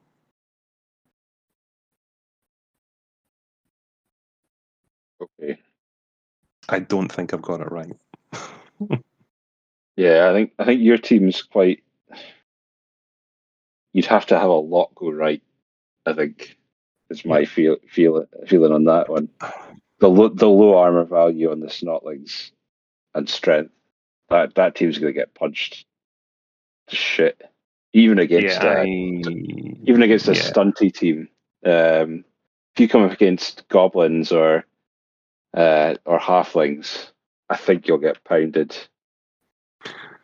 Yeah, as I said at the start, I don't think I've got it right, but I just like the idea of Glart just smashing the fuck out of folk. It's all about putting them down and then getting swarmed by snotlings.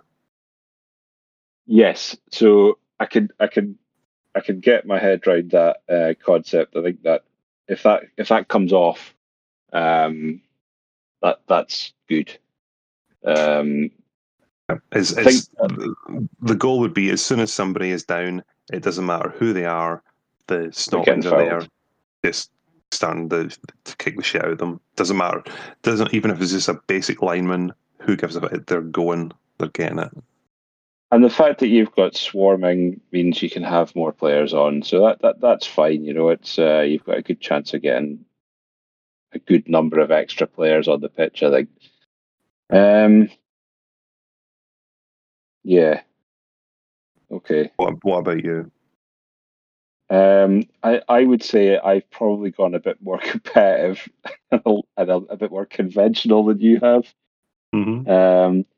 So obviously, I think I'll do what you did with Glart. I'll explain why I took Hakflem. So Hakflem, like I said, is a bit of a roided up gutter runner. He's moved 9, but he's strength 3, which is useful. He's Edge 2 up, PA 3 up, and AV 8 up. He has dodge, extra arms, loner 4 up, prehensile tail himself, and 2 heads. So I've got he's a good disruptor piece. He's a good ball recovery piece. He's a good player to get the ball to. And he's also got that special rule treacherous.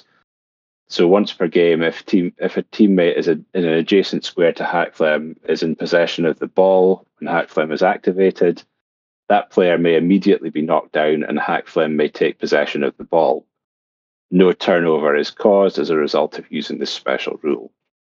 So Hakflem can take a ball off a player, so I don't even have to make a roll to receive the ball, as long as the person who's got the ball is standing next to Hakflem before he is activated. That's not a problem. So I've taken him for that reason. He's got a fuck ton of skills. He's good at picking up the ball. So that was my kind of thoughts on the process. As far as the other skills distribution goes, so I took block on the troll. I thought my thought behind that was it's a tournament. You're probably going to come up against a few teams with big guys who have also got block. So not taking block means he's less like he's more like if I hadn't taken block, he's more likely to get smacked about by other big guys. That's a fair call. That was kind of my thought process on that. Just as more of a protection thing, but also if I can use him to whittle away shitty, unskilled pieces on the line of scrimmage, that's fine. That's fine for me too.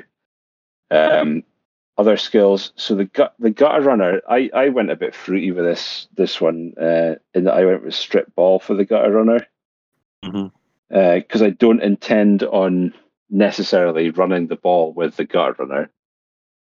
I want to use his movement and agility to give me an opportunity to recover the ball on defense. He's got dodge anyway, so it's not it's a bit of a loss not having block there, but I think I can cope with that. So the blitzer, I hummed and hawed about this. I did think claw initially or mighty blow initially, but then I decided with tackle. If I come up against another edge team, I want somebody fairly reliable to take out some of their blodgers or dodge players. The thrower, I gave block. Now, my intention with the thrower is I would probably carry with the thrower until I got either Hack Flem or the Guard Runner in a good position, and then get the ball to either of those two.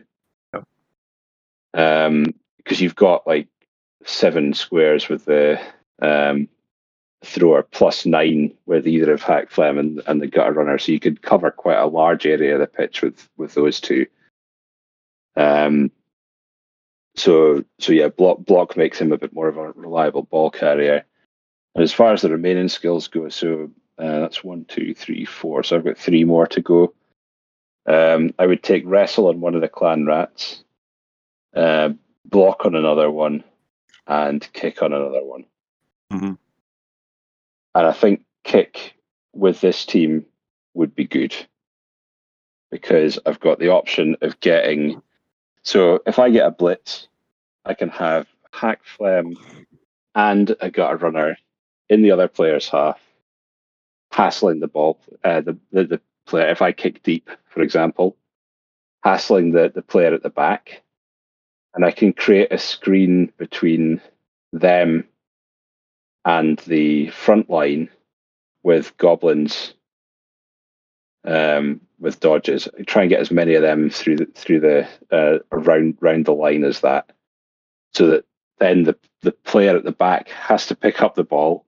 And if they don't, they're getting hit with one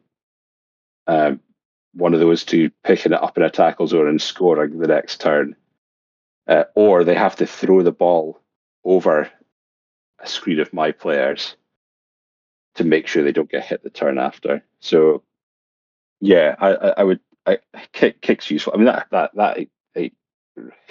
kind of relies on you getting the blitz. But even without that, kicking deep against a slow team is great. Kicking shallow and swarming it with players early on is good. So I think Kick's useful. Wrestle would give me the sweeper, and Block would give me another player to that's got movement 7 to kind of hit. Yeah, I think the rookie coaches. That's kind of my thoughts. I think the rookie coaches listening on should realise that I have not got this right. I've got it funny. It'll be fucking hilarious, but I think Phil's roster is the optimal roster to go. I did look for a way to get both Glart and Hack Flem in there by getting rid of the troll and going with Glart instead. But I just didn't feel it was worth it cutting down. I know my one's got 2 rerolls. However, a lot of what I would be looking to do and maybe have to reroll is covered in a lot of the skills that I've got. So I think I'd go down that route, and I would be fouling with the Snotling every turn he was on the pitch. Yeah. For the same reason that you were discussing, and I'd be looking at starting whichever drive with 12 players on the pitch, with the Snotling was swarming as well. So that'd be my kind of thought process on that. So I think that's pretty that's pretty conclusive, I would say. What rating would you give these guys in terms of likelihood of winning a tournament, or this was tricky. This was a tricky one, but I would have to land it. I'd have to land it at 5. Yeah, I think I would agree. And depending on the rule set, I think a 5's a fairly solid call. I think a 6 is potential, so a lower 6, if there's such a thing. I've played against Underworld and in a tournament, and that player went on to win the tournament. So they can win. They've got. But that was in their previous iteration, wasn't it? It was, yes. When they got 2 throwers, 2 blitzers, they didn't have the Gutter Runner, and they didn't have the Snotlings. That's correct. Yes. And you could effectively take, I think, Glart and Skitter stab on it as well at the time. I think there's a better chance of them winning back then. There probably is now. However, I think if you got a good run against your opponents and you were lucky with not losing players hand over fist, I think you would probably be an annoying team to come up against. Mm-hmm. It's the best way of doing that. As far as other star players go, sorry, have you got anything else you want to add to that one? I was just going to comment that I think they are, and they would be an enjoyable team to play, to use. I think they would give you a lot of pleasure, a lot of comedy. And as I said, in their previous iteration, I've played them quite a bit and enjoyed them greatly. So no, they're good fun for rookie coaches, and the benefit of them is that they're a combination of different teams. So if you're a Goblin player and you've got a Skaven team, you can merge them together, use the miniatures to play this, which is what I've done in the past. Absolutely, I think that's a good shout. Yeah, I don't own an Underworld team, but I do own a Goblin team and a Skaven team, where I can play Underworld as well. It was always my goal as a hobbyist. In advance, I painted them in the same strip, same uniform, like a weird rotted yellow, so that they could intermix with each other. And to update it, I just need to add a bunch of snotlings. Yeah, absolutely. I think they're I think you mentioned there as well. You know, like if you've got Goblin team and a Skaven team, it's another way you can play. You know, as well. If you're getting bored of getting smacked around it all the time as a Goblin team, fucking gives you a bit more of a competitive edge. I think they're a good Goblin team and a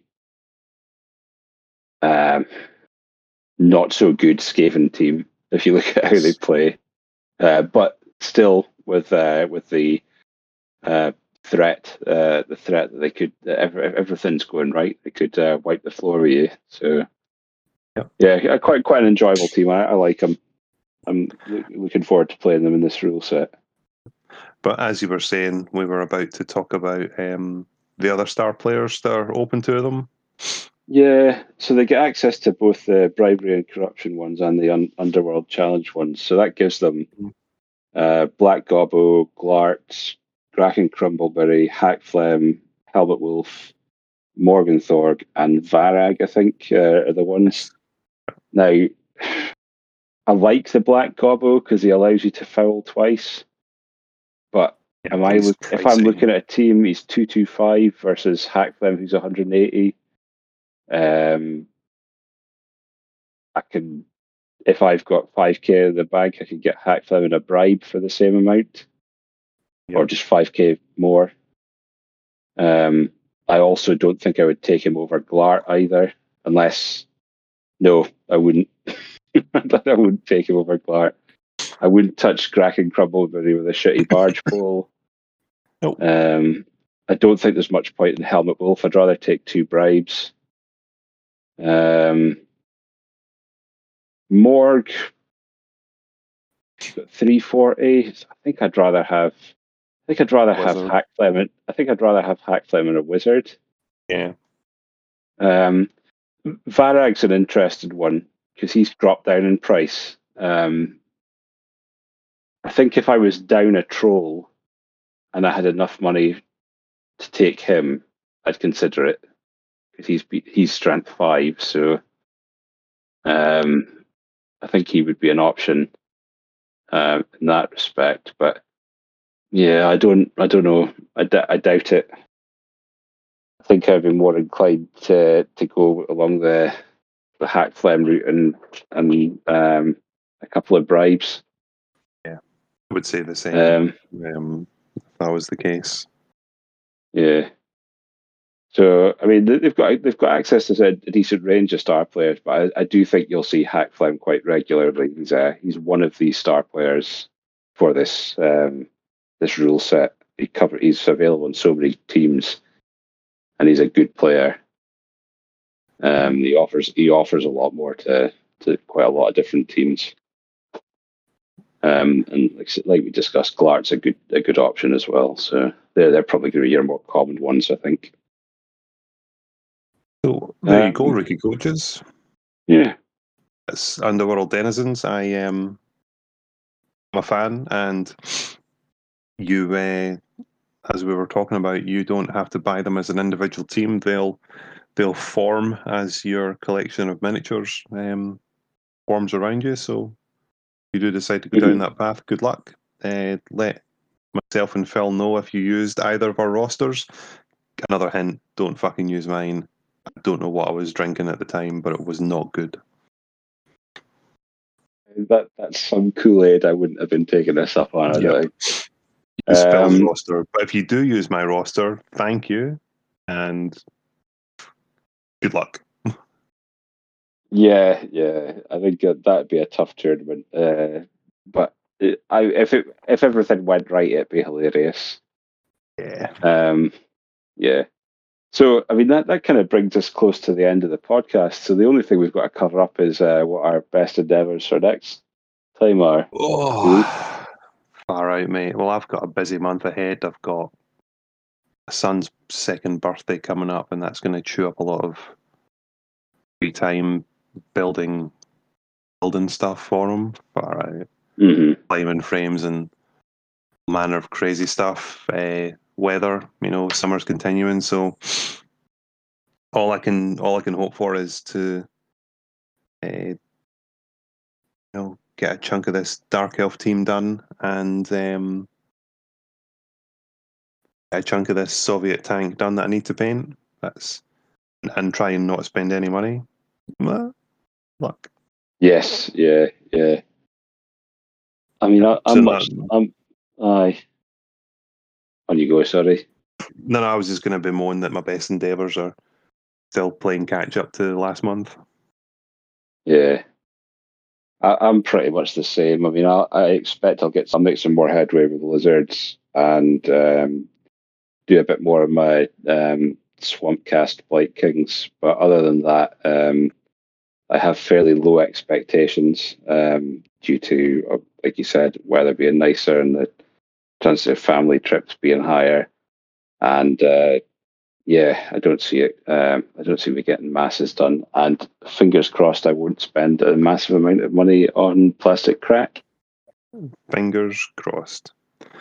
Well, as we're wrapping up, Rookie Coaches, thanks again for listening. It's important to us to get any feedback. So if you want to send in any requests, if you think myself and Phil should be talking about a particular team, or if you've even got a rules question, or you want to highlight local tournaments or local leagues that you run in, we do operate sections in our podcast where we cover that.